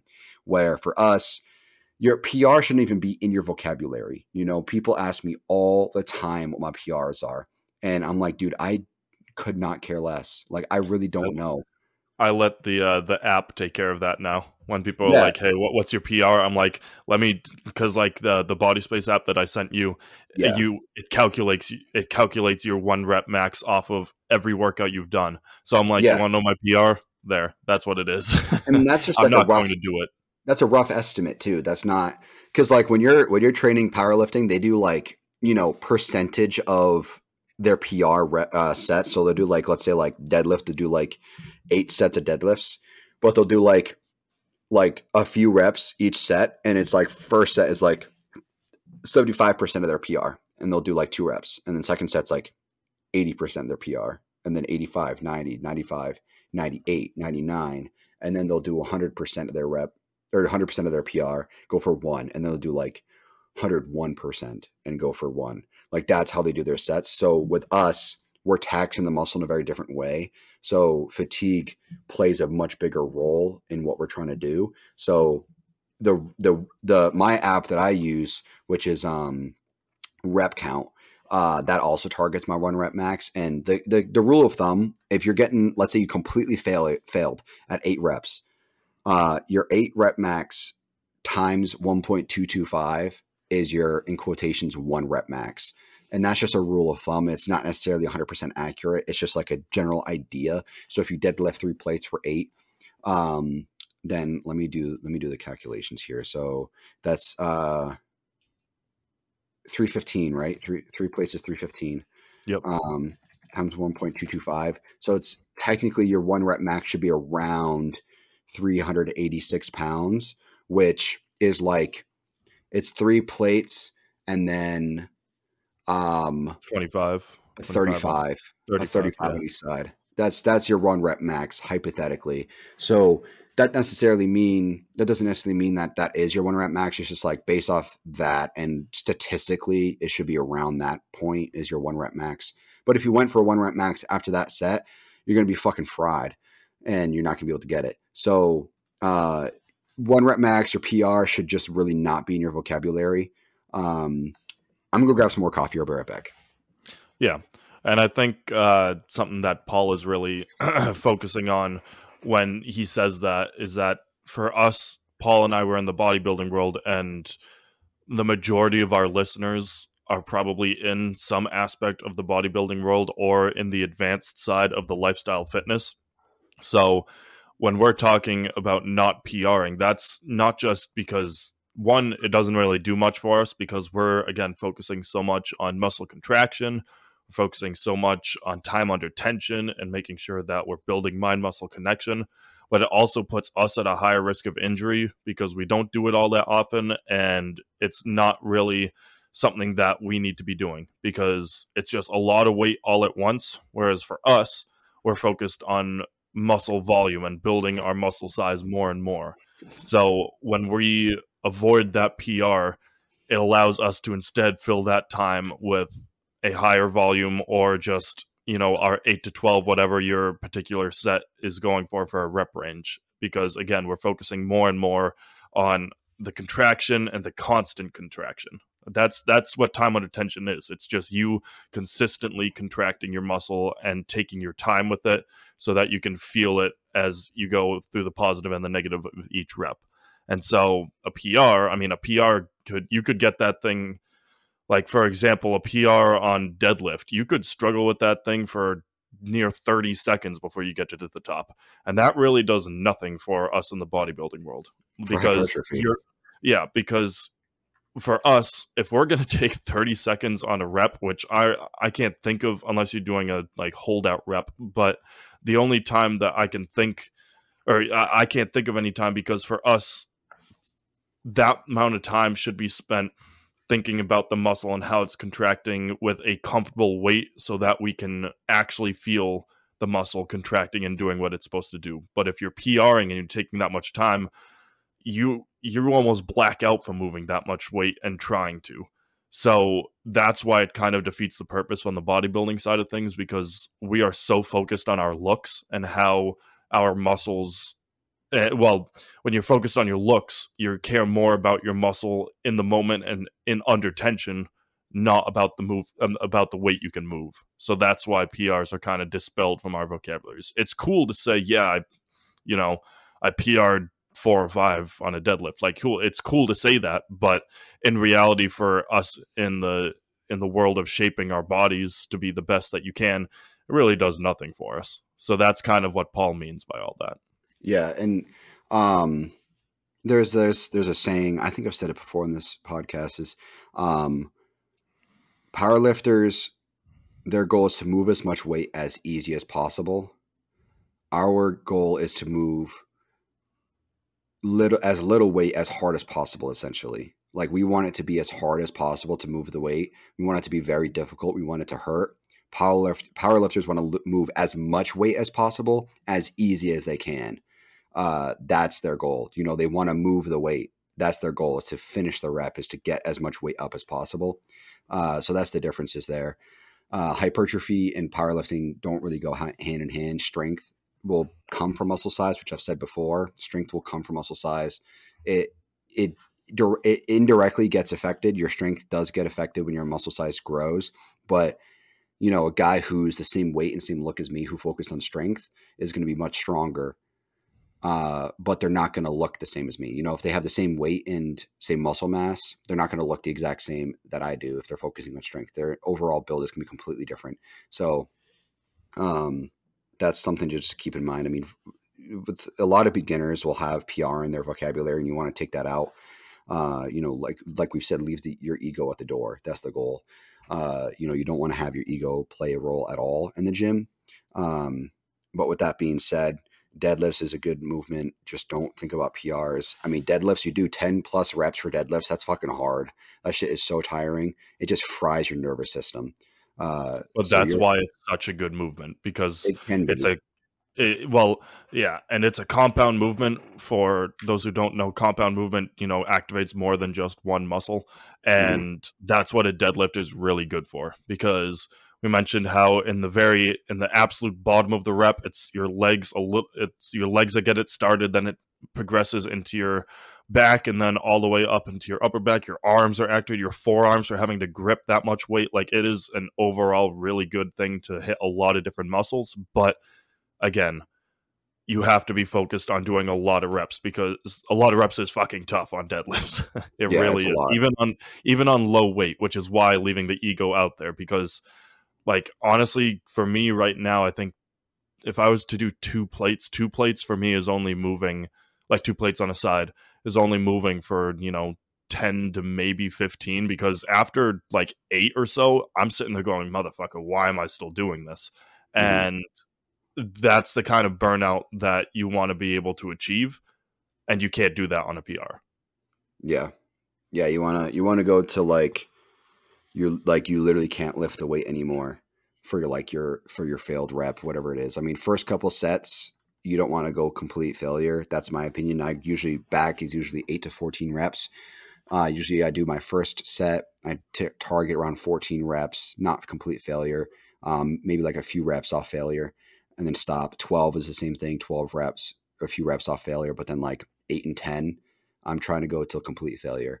If 10 goes closer to 12, and then 8 goes closer to 10, then that means I need to go up in weight, especially for the next week. So that's what the progressive overload is going to be. That's the way I target it. Is I base it off of mainly my top set. If 8 goes closer to 10, then I move up the weight overall for everything essentially, or I just move up just the top set. It depends. So, if my third set says, so let's say I'm doing 4 sets of deadlifts, I want to go 14, 12, 10, 8.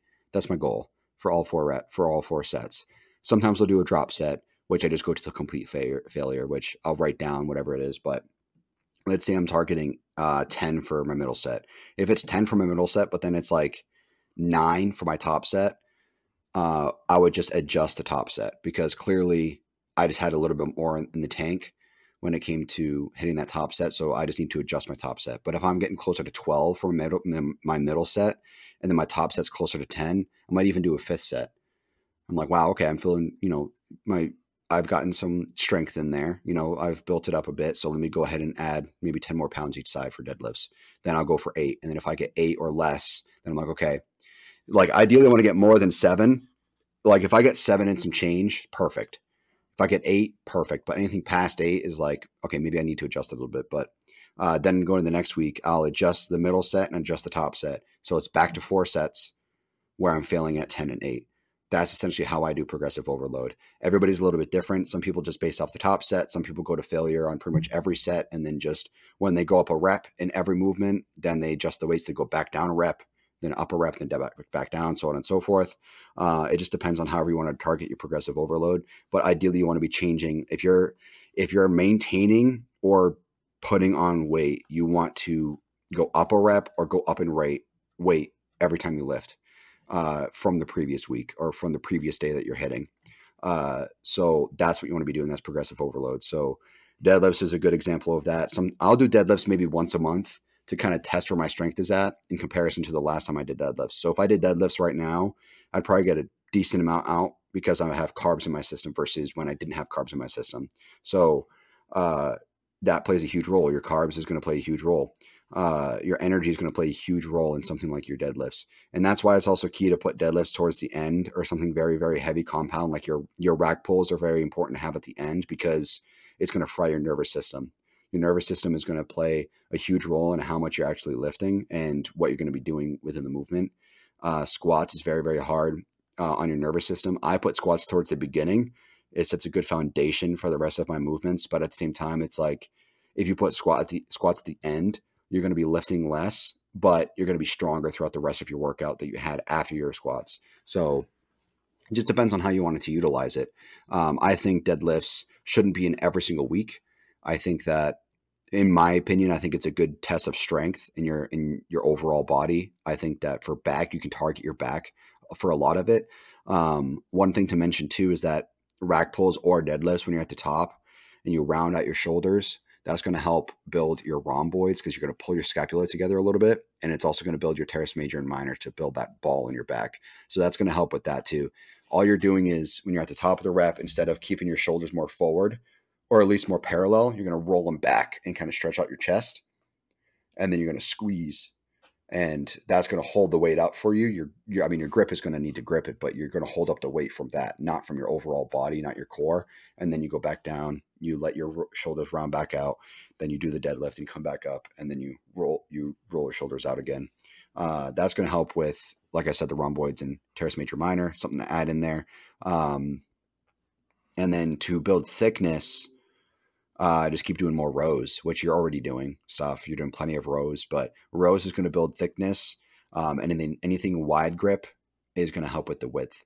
You talked. I think even like not even doesn't have to be wide grip, but just any kind of lat pull down or pull ups. I think that will build your width. Doesn't even have to, I mean, yes, wide grips absolutely, but I'm saying even just standard grip, like standard standard width, I guess the term is I'm going for it, but on a pull down, that too will build your width. Yeah, just shoulder width pull downs will Yeah. help. Pull downs will help with width. You could narrow pull downs will target more of your middle of your back than your outer lats. Dorian Yates, he never did anything wide grip. There's an interview he had, or he posted to Twitter once. He showed his lat spread and he said not one wide grip pull down was done in building this. You got to pull narrow. I'm a huge advocate for narrow pull downs. I think narrow pull downs are amazing. You can target your back in any kind of way you want.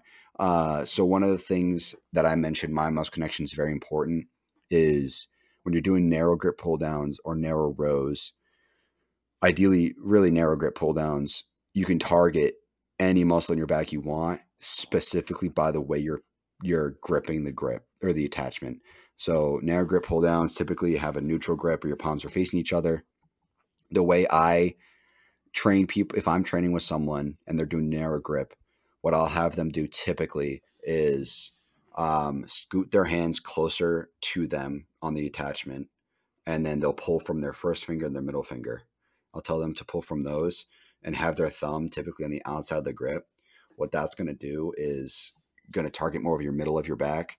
It's going to help with a lot more thickness. If you wanted to target more outer back, you're going to want to scoot your elbows out more and pull from your middle finger and your ring finger towards the middle of the attachment, and that's going to help more with width.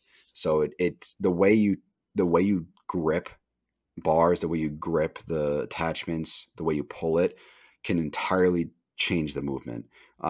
Something to keep into account when you're doing anything. When you don't have the mind muscle connection, you want to do it properly based off of what the general idea of the movement is. So if you're doing narrow grip pull downs, just keep the neutral grip, keep pulling from your middle fingers right in the middle of the grip and keeping your elbows kind of out a little bit. But for me, because I can target it in a different way, I have other people do it a different way, and they're like, "Wow, okay, this makes it completely different, and I like it this way now." But you have to have that mind muscle connection. So I'll only ever tell people to do that when I'm lifting with someone who's been lifting for a while, who can target specific muscle. Like when you know you have a good mind muscle connection with your back, you can flex different muscles in your back. Like I can flex my lower lats right now. I can flex my rhomboids, my teres major minor. Your my lats in general, my lower back, just by sitting here. So if you have that connection, then you can make it burn in any muscle you want, as bad as you want it to burn. My back burns so fucking bad on back day. Not quite like legs. Legs is more of like a pain, but like this is more of like a good burn. Like back is like a good burn. Kind of like arms when you're really contracting a bicep curl, it burns. It's kind of like that. So you want it to burn. And the way you attach the grip, the way you grip it is going to play a huge role. Definitely. 100% of our listeners, including myself, in that moment while you're going, just sat there trying to flex each of their muscles in their back. Can I do it? Can I do it? Oh, there's the Well, I can lower feel one. it a little bit. Yeah, it's cool too when you're able to flex it like that. Like when I go into lat pull downs and I can flex my lower lats, it's like whoa! I can feel exactly where my lower lats are. It's fucking wild. I was trying to be subtle with it. I was trying not to be too obvious when I was sitting here trying to. Oh, I didn't notice it. Yeah, I didn't notice it. That's just all I could think about. But Yeah. I'm going to throw another exercise out there that is a personal favorite of mine for building middle of the back. So again, we're kind of progressively getting higher and higher, but we're consistently talking about width and size and whatnot. But one of my personal favorites for building size in your middle back is single arm cable rows. So not just we have our narrow grip seated rows that we do, but I Yeah. like to do single arm ones because when you do a single arm, one, it's very humbling because you're not able to move as much weight. Yeah. Two, I like to be able to, and many of us have this, many who have like a dominant hand, there's a little bit of an imbalance. So, like, for example, I know that my right side is stronger than my left side just Hmm. from all my sports history and doing everything as a right handed dominant person. Whereas when you do a single arm cable row, you're able to progressively increase maybe the reps a little bit on a side that you're weaker on to kind of try and work on that imbalance a little bit. And Hmm. that's not to say that you should be like, that's not saying like on my right side I can move 60 and my left side I can move 55 and I'm splitting the weight. You're still doing the same weight, just you might Hmm. want to try and squeeze out an extra rep or two on the side that you know is not as strong. And that's what I think any kind of single arm movement does, but specifically single arm seated rows helps you to do that for the middle of your back because the middle of the back is where you're driving most of your force from. So I Hmm. think that that's a um, really undervalued exercise because 9 times out of 10, when someone sits down at a seated row, they're grabbing the narrow grip and going to that, or they're going for a wide grip and just doing that with their seated rows. I see so few people doing single arm seated rows. So I think I that's kind of do. one to kind of focus on. I do them as well. You're going to have imbalances. That's going to happen. You could be Oh, the yeah. most advanced lifter. You could be lifting your whole life, and you're going to have imbalances. That's going to happen. Well, Um, look at the picture of Sebum from this past Olympia. His yeah. left bicep, like it was like without any edits, you could see a clear difference in size, and he Well, does a that's really just good job of hiding it. But well, he tore his left bicep. That's why he did come out about it. yeah, He did talk about it and talk about what happened. I haven't watched the video yet. I mean, it was clearly obvious he tore it, and he hid it from everybody. He hid the. I don't know which how isn't, he did it. but that's insane at the highest level where you're being judged so scrutinally. Like that's absurd to be able to hide something like that and still come out on top. Well, I mean, it didn't look bad.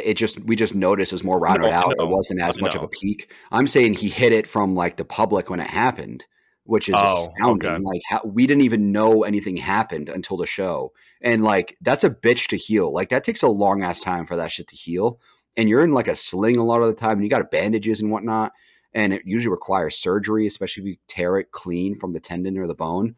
It requires surgery. So it's like the fact that he supposedly went through a tear and like we didn't even know is astounding. But to continue on that, you're going to have imbalances. It's going to happen, and it's not the end of the world. You just don't want it to the point where, like you said, you don't want to be doing two different weights per side. A couple reps. Like for my imbalance, my left side of my back is a little bit weaker than my right, even though I'm more left dominant than anything. But just my back is like my legs, for instance, my left leg is a bit stronger than my right, and I can feel it. But it's the difference of like how tough the last couple reps are is kind of where I'm at. So like if I'm doing single arm cable rows, you know, I can feel it in. So like let's say I get like 10 reps out of my right. I do like 9 reps and I'm about to fail 10, even though I got 10 no problem on my right side. That's kind of how it feels for me. I can lift the same weight. It's just the difficulty of it is going to be a little bit different. And that's going to happen. And then single arm cable rows also target a lot of your core too, because you have to keep your body straight. You have to keep your chest straight. You have to keep it parallel to the movement. Where if you're doing, 2 arm cable rows of some sort, you don't have to worry about that because both sides are working. So for me, the way I do it is um, I kind of round out my back a little bit and kind of lean into the movement. So let's say I'm doing the right side. I'll stretch it all the way out and let my hand go parallel to the ground.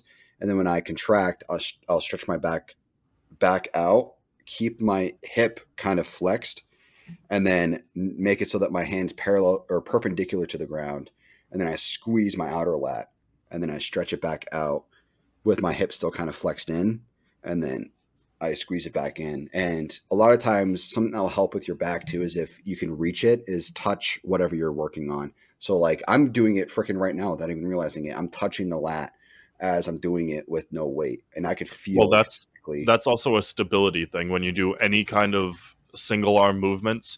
Like Yeah, for me, this is not back, but when I do a single arm lat raise, I'm holding the bottom of my lat when I do that, and that's just a stability thing. yeah. But it'll yeah, and I did my best to hold in my laughter, but uh, you say it's activating core. Sounds like a time for my belt. Yeah, God, no. Just because it's activating your core does not mean you grab your belt. anytime, anytime I do anything that's core, and you said core is Oh, everything, so it activated therefore I wear my belt during cardio. standing curls. It activates my core. I'm wearing my belt. I'm grabbing my shoelace. for for a rule of thumb, since we're talking about back, and I know I mentioned it earlier, but if any other muscle movement you're doing activates your lower back, you are doing that movement wrong. Pretty Like much. if you are benching and somehow feel it in your lower back, you are doing it wrong. You're doing Somehow something you're doing very a bench wrong. wrong. Yeah, you're doing it very wrong. It's that should not be happening. Um, yeah, your lower back. The only times it should ever really activate by accident is back movements and leg movements. Really, that's just about it. But yeah, that's how I do my single arm cable rows. At least I don't really focus a lot on dumbbell rows. I'm not the biggest fan of dumbbell rows. Personally, my body just doesn't ergonomically agree with it that much. Just You like my said you don't balance. like dumbbell rows, you said? Yes, I'm not the like I don't trash on them. They're amazing. It's just for me they don't work as well as, barbell rows or Mm. chest supported rows or something like that. It's just not my biggest I'm not the biggest fan of it. Dumbbells, I do a lot of work with dumbbells, just specifically just not on back really. Um, but that's just me. And a lot of a lot of my movements as far as so for chest, back, and legs, a lot of my movements really are end up being focused on. So like back is a lot of cable work. I do a lot of cable work, and then legs is a lot of machine work for the most part. Some free weight. Obviously, you can't really do. I mean, as a guy, you can't really do much with cables. Really, the only thing you can do with cables is like for legs is like kickbacks and abductor movements or adductor movements. That's about it. But I don't really bother with that. I do a lot of machine work and a little bit of free weight. Um, but back has a lot of cables and a couple machines and a couple free weights, just not dumbbells. But like dumbbells have their place. I do a lot of dumbbell work with shoulders. I do a lot of dumbbell work with biceps. So that's just how my body works, at least ergonomically. It's just back just really agrees with cables and it really agrees with machinery. I do some free weight here and there. It might be rack pulls or maybe reverse grip rows, but that's about it. Just because I think chest supported rows have a better place within hypertrophy than barbell rows do. That's just my opinion. That's just what I've noticed is that I can get a lot more out of a machine row than I can out of a barbell row, and it's also just better for your overall joints and your bones and all of that to do something chest supported. That's just my opinion. But and as his plates, like the T-bar rows you have, phenomenal movement. Oh yeah. Underhand or overhand barbell rows are amazing movements. It's just I don't typically target it too much just because there's other movements I feel that I respond better to. So you got to listen to your body and listen to how your body responds to different movements after some consistency. I mean, you should be doing the same movements for like 8 to 12 weeks and then change out a movement and be like, okay, I've noticed this difference now and I've noticed this difference. But then again, this also requires stick sticking to a strict meal plan, sticking to good sleep and all of that to really start noticing differences when you are lifting differently. Uh, that's something to take into account too. So you want to be consistent with all of your movements and progressively overloading. For me, for working back, there's one exercise that a lot of people really do and love it, and I will absolutely preach it. It's just like you said, one of those things that just doesn't, agree with your body. Rear flies, like a machine rear fly. Um, For rear delts, uh, Yes, yeah. Okay. Well, you could even target it into your upper lats. Not Yeah, really, we could just the target interior. your Well, that's more rhomboids and rhomboids. traps. Yeah, Yeah, rhomboids. you can do that a little So, bit. but that's something that a lot of people like to do for back, and I preach it because I think that you can get a lot of individual muscle definition from doing that because of how you are tightening and contracting at the top of the rep. But it's just something for me that just doesn't. I cannot reach where I need to be getting for that particular set. Sorry, not set for that movement.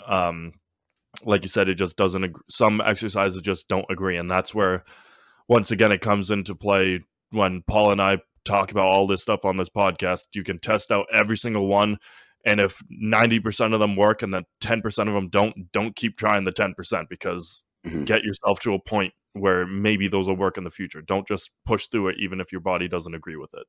Right. Yeah. I mean, you gotta test and see what works for you at the end of the day, and that's very important. Back is very very subjective. What works and what doesn't. Uh, I know someone whose back very much agrees with dumbbell movements, dumbbell rows, incline dumbbell rows, stuff like that.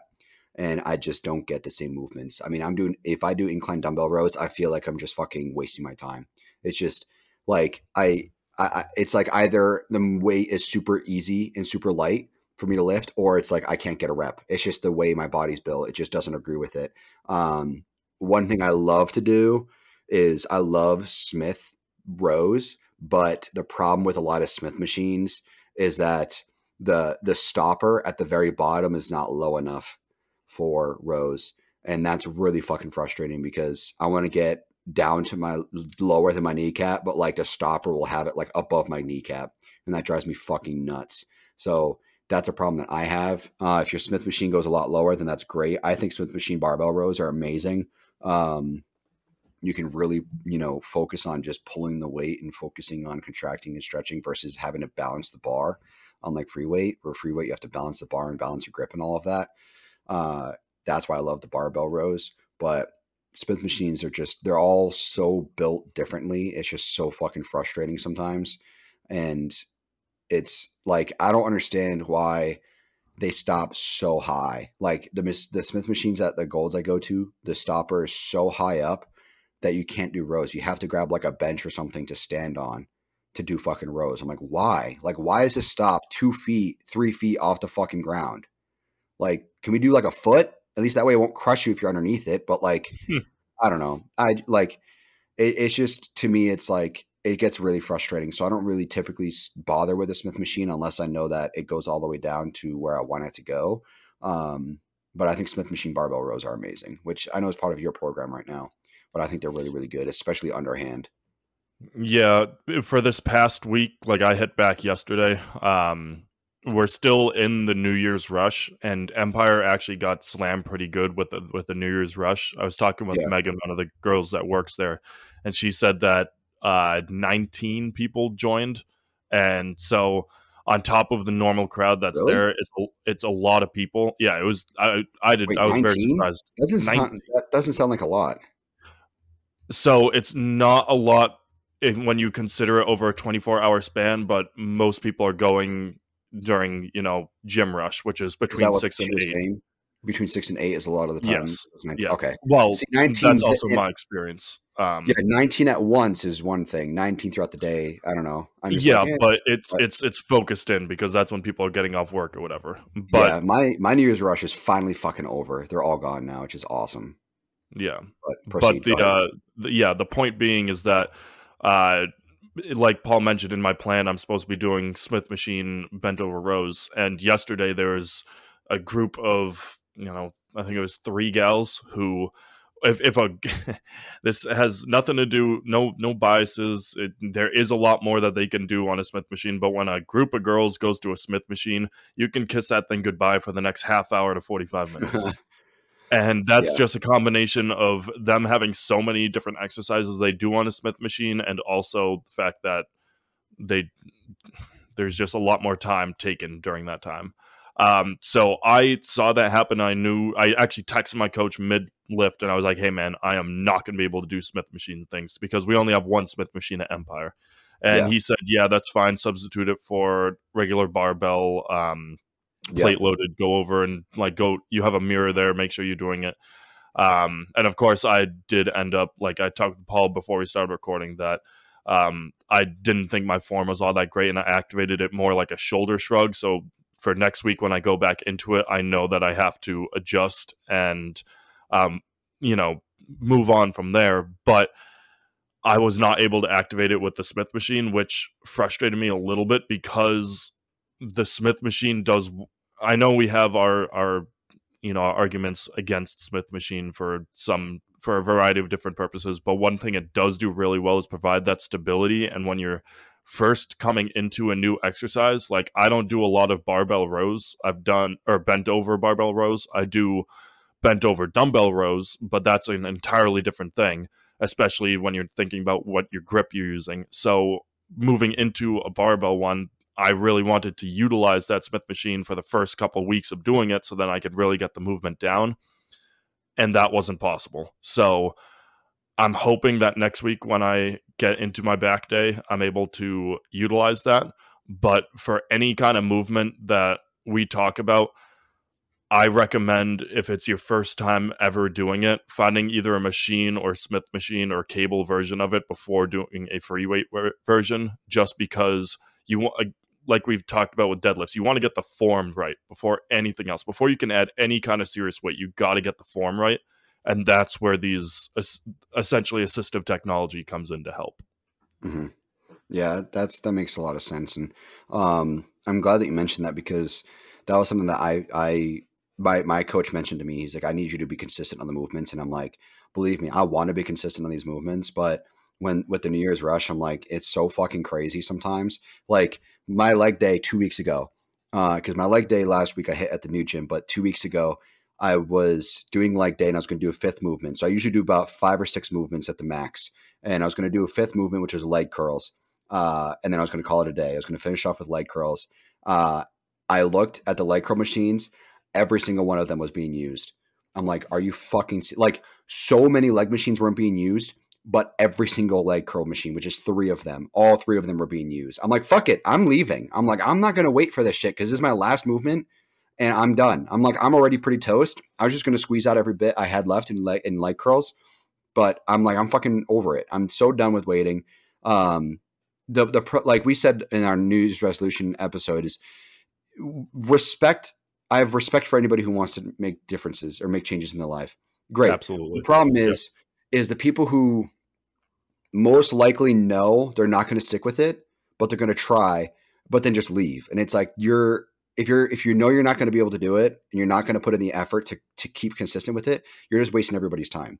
And that was the problem that I had was that like I'm like I don't even know if these people are going to be fucking here in a week. Hmm. And like I have to cut my leg day short. Not that I had to, I could have done other things, but like I just got frustrated because I'm like I have one movement left. They've been open this entire time and now they go to do it, they're fucking gone. Like they're all being used. I'm like, this is frustrating. So I told him, I was like, yeah, I know I need to be consistent. I get that 100%. I'm on board.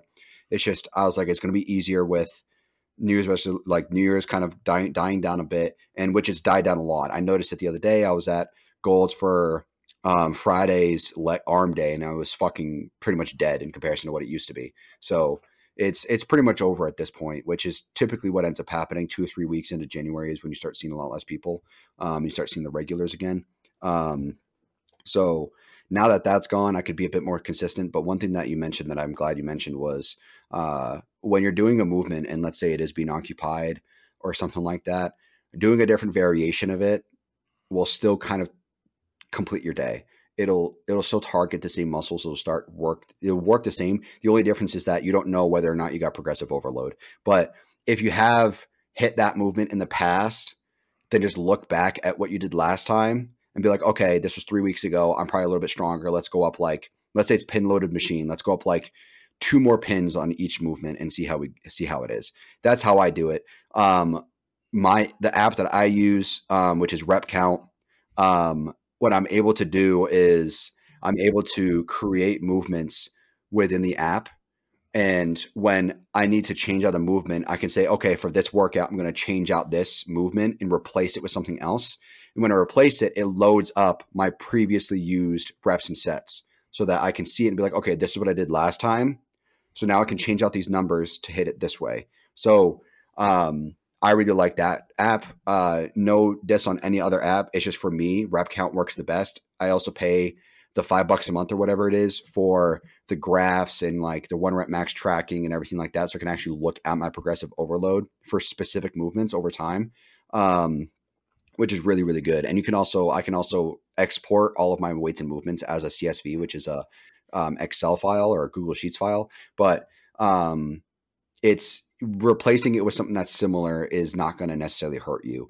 It's not the end of the world. But if you like cutting it out, that's when it kind of hurts you. I cut out the ham at the leg curls at the end of the day because I got frustrated. But like, let's say, I wanted to do leg curls on my third movement and they're all being used. I'll just go do something else. I'll go do the next movement, and push those towards the end.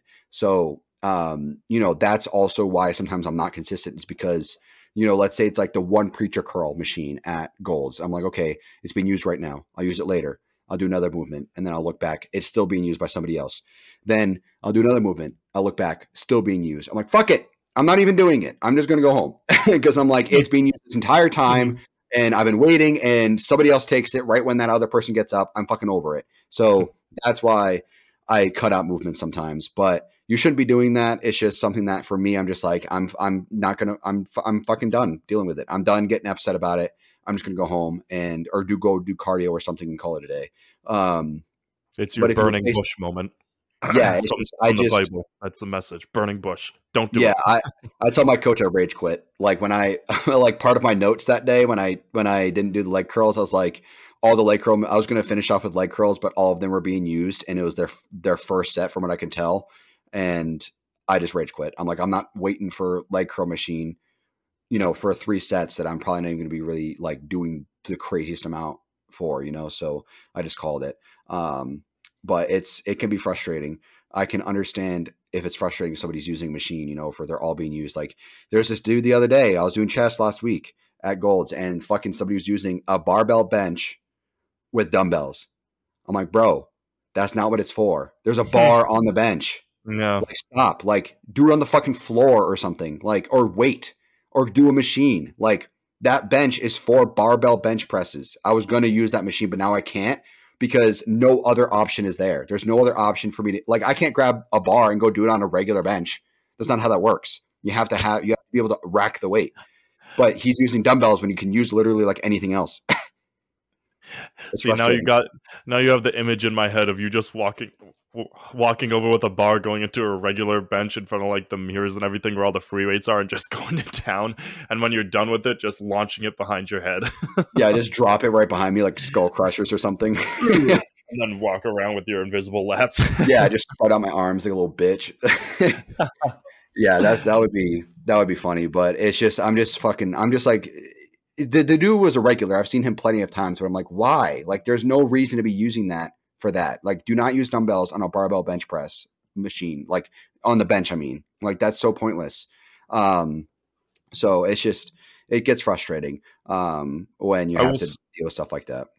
I'll say that for back especially, back is kind of versatile in the sense that if, for example, we talked about seated rows, for example, and how that's targeting the middle of your back. Hypothetically, if like Empire, for example, has 2 seated row machines, a third if you kind of format it weird.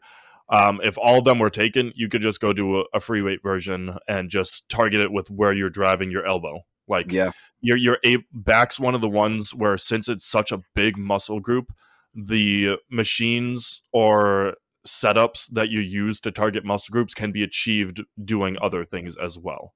Yeah. So that's one of the things that makes back day so enjoyable for me, is that if something's taken, I can just go do something else. Like I mentioned how the ladies were, gang banging the fucking Smith machine. So I'm going to go over to a free barbell and just do my work that. And if the ladies were gangbanging the Smith machine and some dudes were pounding a barbell, I could go to the free weights and do bent over rows with dumbbells. So there's a lot of versatility that you can do when you're trying to hit back, which makes it a really enjoyable muscle group to hit.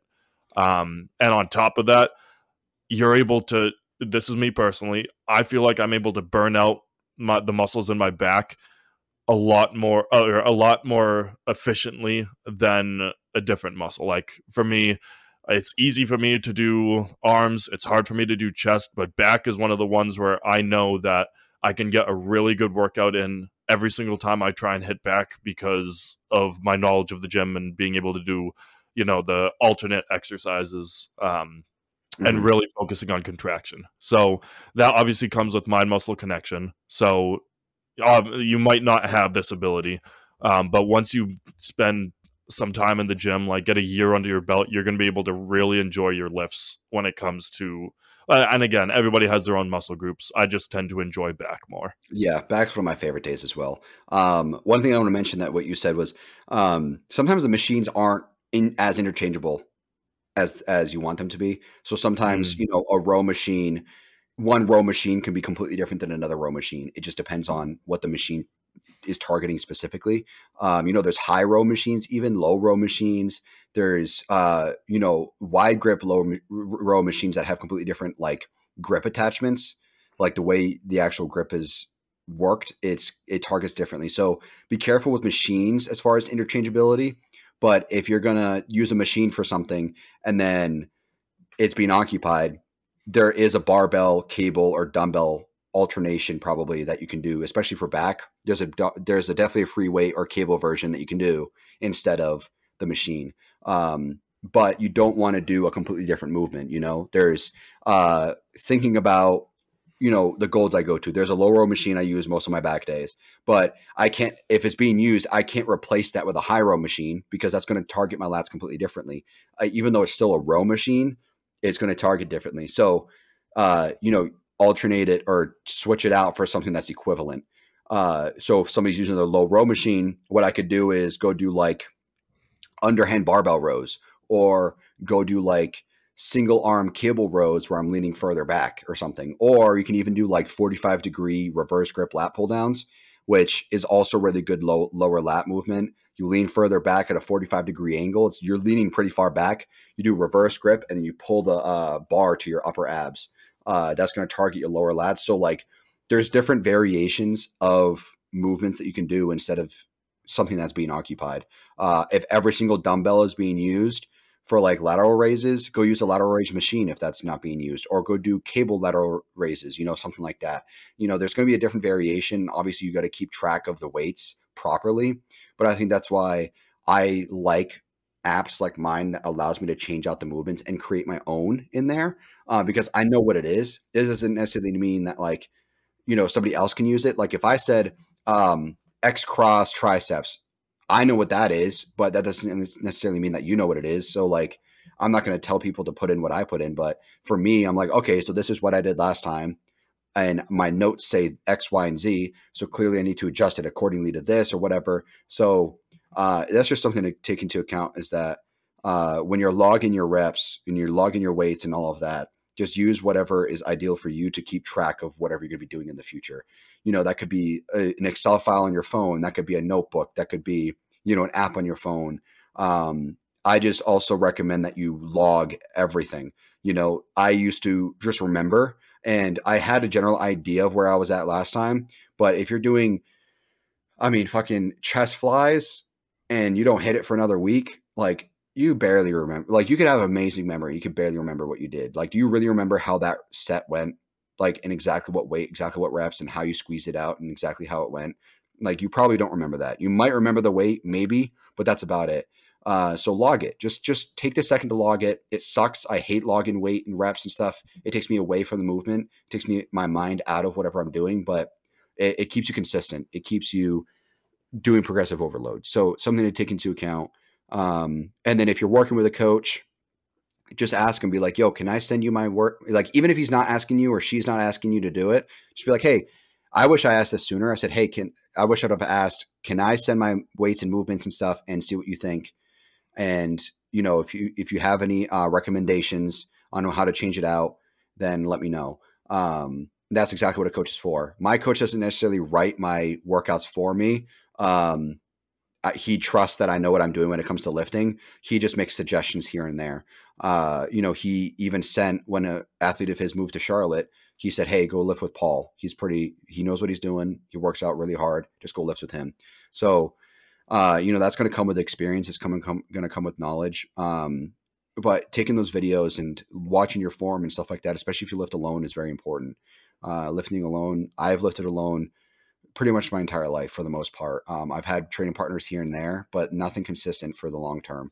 And so I know what it's like lifting alone and what you have to, like, different struggles you have and different problems that you have. And one of them is form. And because nobody tells me if my form's wrong, nobody tells me if something's uneven. So take those videos. There's an app that I use. Let me check my phone real quick. There's an app that I use called Iron Path. If you have iPhone, it's probably on Android too. I have iPhone. I used to have Android.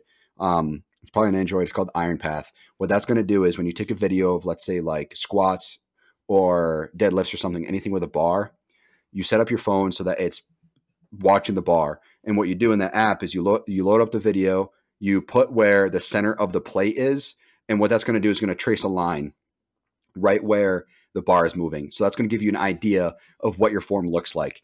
I can see in the video how my form looks in deadlifts. It looks fine. But when I watch the video, I'm like, okay, I went a little heavy on this. So therefore, the shape of the line, the path of the line is going to be a little more oval because I went further out when I went down and pulled it further in when I went up. It's just the way it went because I went too heavy. Ideally, what you want to do is you want to get that path as straight as possible. So that's one way of knowing whether or not you properly lifted that weight. So log your weights, take videos, talk to your coach if you have one, talk to a friend if they know what they're doing, stuff like that. Even get spots as well, especially with back. Back is very, very important for spots, especially in machine. Not that they can help you lift the weight up, but if they can poke your back where you're targeting or give you pointers on what you're doing wrong, the most advanced lifters still can use pointers. Nick Walker is training with, I think, Sarkev right now. No, not Sarkev, Matt Jansen, right? Matt Jansen. I think he's in Vegas with Matt right now, lifting and getting ready for the Arnold. And 100%, he has people telling him what to do in the gym, even though he's one of the biggest bodybuilders out there. I mean, we can all use advice from people. And, I've said this to you, Christoph, a million times. My lessons learned is your knowledge gained. And one thing I can for sure say is that if there's a big dude in the gym or a dude that clearly knows what he's doing, just ask and be like, "Hey, can you take it? Can you watch my set or can you record for me? I just want to see how it looks." And 9 times out of 10, almost guaranteed, they're going to be like, "Absolutely, man, not a problem." So we're all in the same boat here, and we all want the same general goals here. So if you're doing a movement that you're not 100% confident in, just ask someone, "Hey, can you just watch my form and see what it looks like?" Even if there's a personal trainer at your gym that's not doing anything, I mean, obviously you don't want to interrupt them if they're working with a client, but like if they're sitting at a computer or something, be like, "Hey, I hate to bother you. Can you just watch this set for me? I'm not sure if I'm hitting it properly. It's new for me. I just want to see what you think of it, and they'll give you pointers. So, asking for that help and really making sure that you're getting everything out of the sets you can will go a long way in the long term, and it'll help a lot. So something to keep in mind. I had someone stop me in my last leg day, in between sets and just ask me how the fuck a vertical leg press works. It's so And like, weird. but Yeah. that's the thing. Like legs are the one thing that I take pride in because I have decent size and great definition in my legs, and like I take pride in that. So then when someone comes up and goes, "Hey, what the fuck are you doing?" Like that's just it's a very nice moment to have. Yeah. And when we talk about our logs, Paul and I's logs probably look like a Madden playbook at this point with all the different Yeah. words and shit we're using. Yeah. Like even when Paul sends them to me, I'm like, "Hey, what's the audible? What are you talking about here?" Yeah. But that's logging is going to be very specific between you and your coach if you have one. So Yeah. um, don't take someone else's log as gospel. Yeah. I do want to end us with the one back movement we haven't talked about yet, and it's in a video I sent you, but it's the hexagon, hexagon, or sorry, hex bar, plate loaded deadlift skateboard kickflip that I Oh, sent geez, you, I remember that and now. that is the ultimate back movement. For those who don't know, it's a meme. It's this guy who does just he has a gym in his garage. He does a whole bunch of weird deadlifts, and he did one where he did a hex bar deadlift with a chain around his neck, and at the top of the rep, he did a kickflip on a skateboard and landed it. So there's really goofy things, but that's the ultimate back exercise. If you do that, you will have back boobs within a week. That's so dumb, but it's such a flex if you do that. That's such a flex. Such an unnecessary flex too. Yeah, Like it's so you could show that off to like 100 people and maybe 5 of them will care. yeah. There's no, you don't really gain anything from it, but it's just definitely like this is something I can do. It adds to your riz. That's Yeah, yeah, that's what it does. yeah. It adds a whole nother degree to your riz for sure. They call me the back rizzler. I'm the Rizzler. But yeah, with that, I hope you guys took something out of today's back talk. And as always, if there's something that you want us to elaborate more on, if you have questions about what we discussed, and overall just want to give feedback, we have our email that you can send emails to, which is hgh at was it hgh at hghpodcast.com, something like It's that. HGH at hghcast.com is our Yep. email. So shoot us emails for questions and all of that. Once we build up enough questions, maybe we'll do a whole episode dedicated to it. I think that'd be very fun. If you guys wanted to hear us talk about a specific topic, answer a specific question for you, we can address it in the podcast. So that'd be very entertaining, I think. And we have a caller. Jamie, can you plug them in? Yeah. Jamie, can you pull that up real quick? Yeah. But yeah, with that, guys, keep on lifting and keep doing you. And we will see you next week with our brand new episode. Yeah, see you guys. All right. Bye, everybody.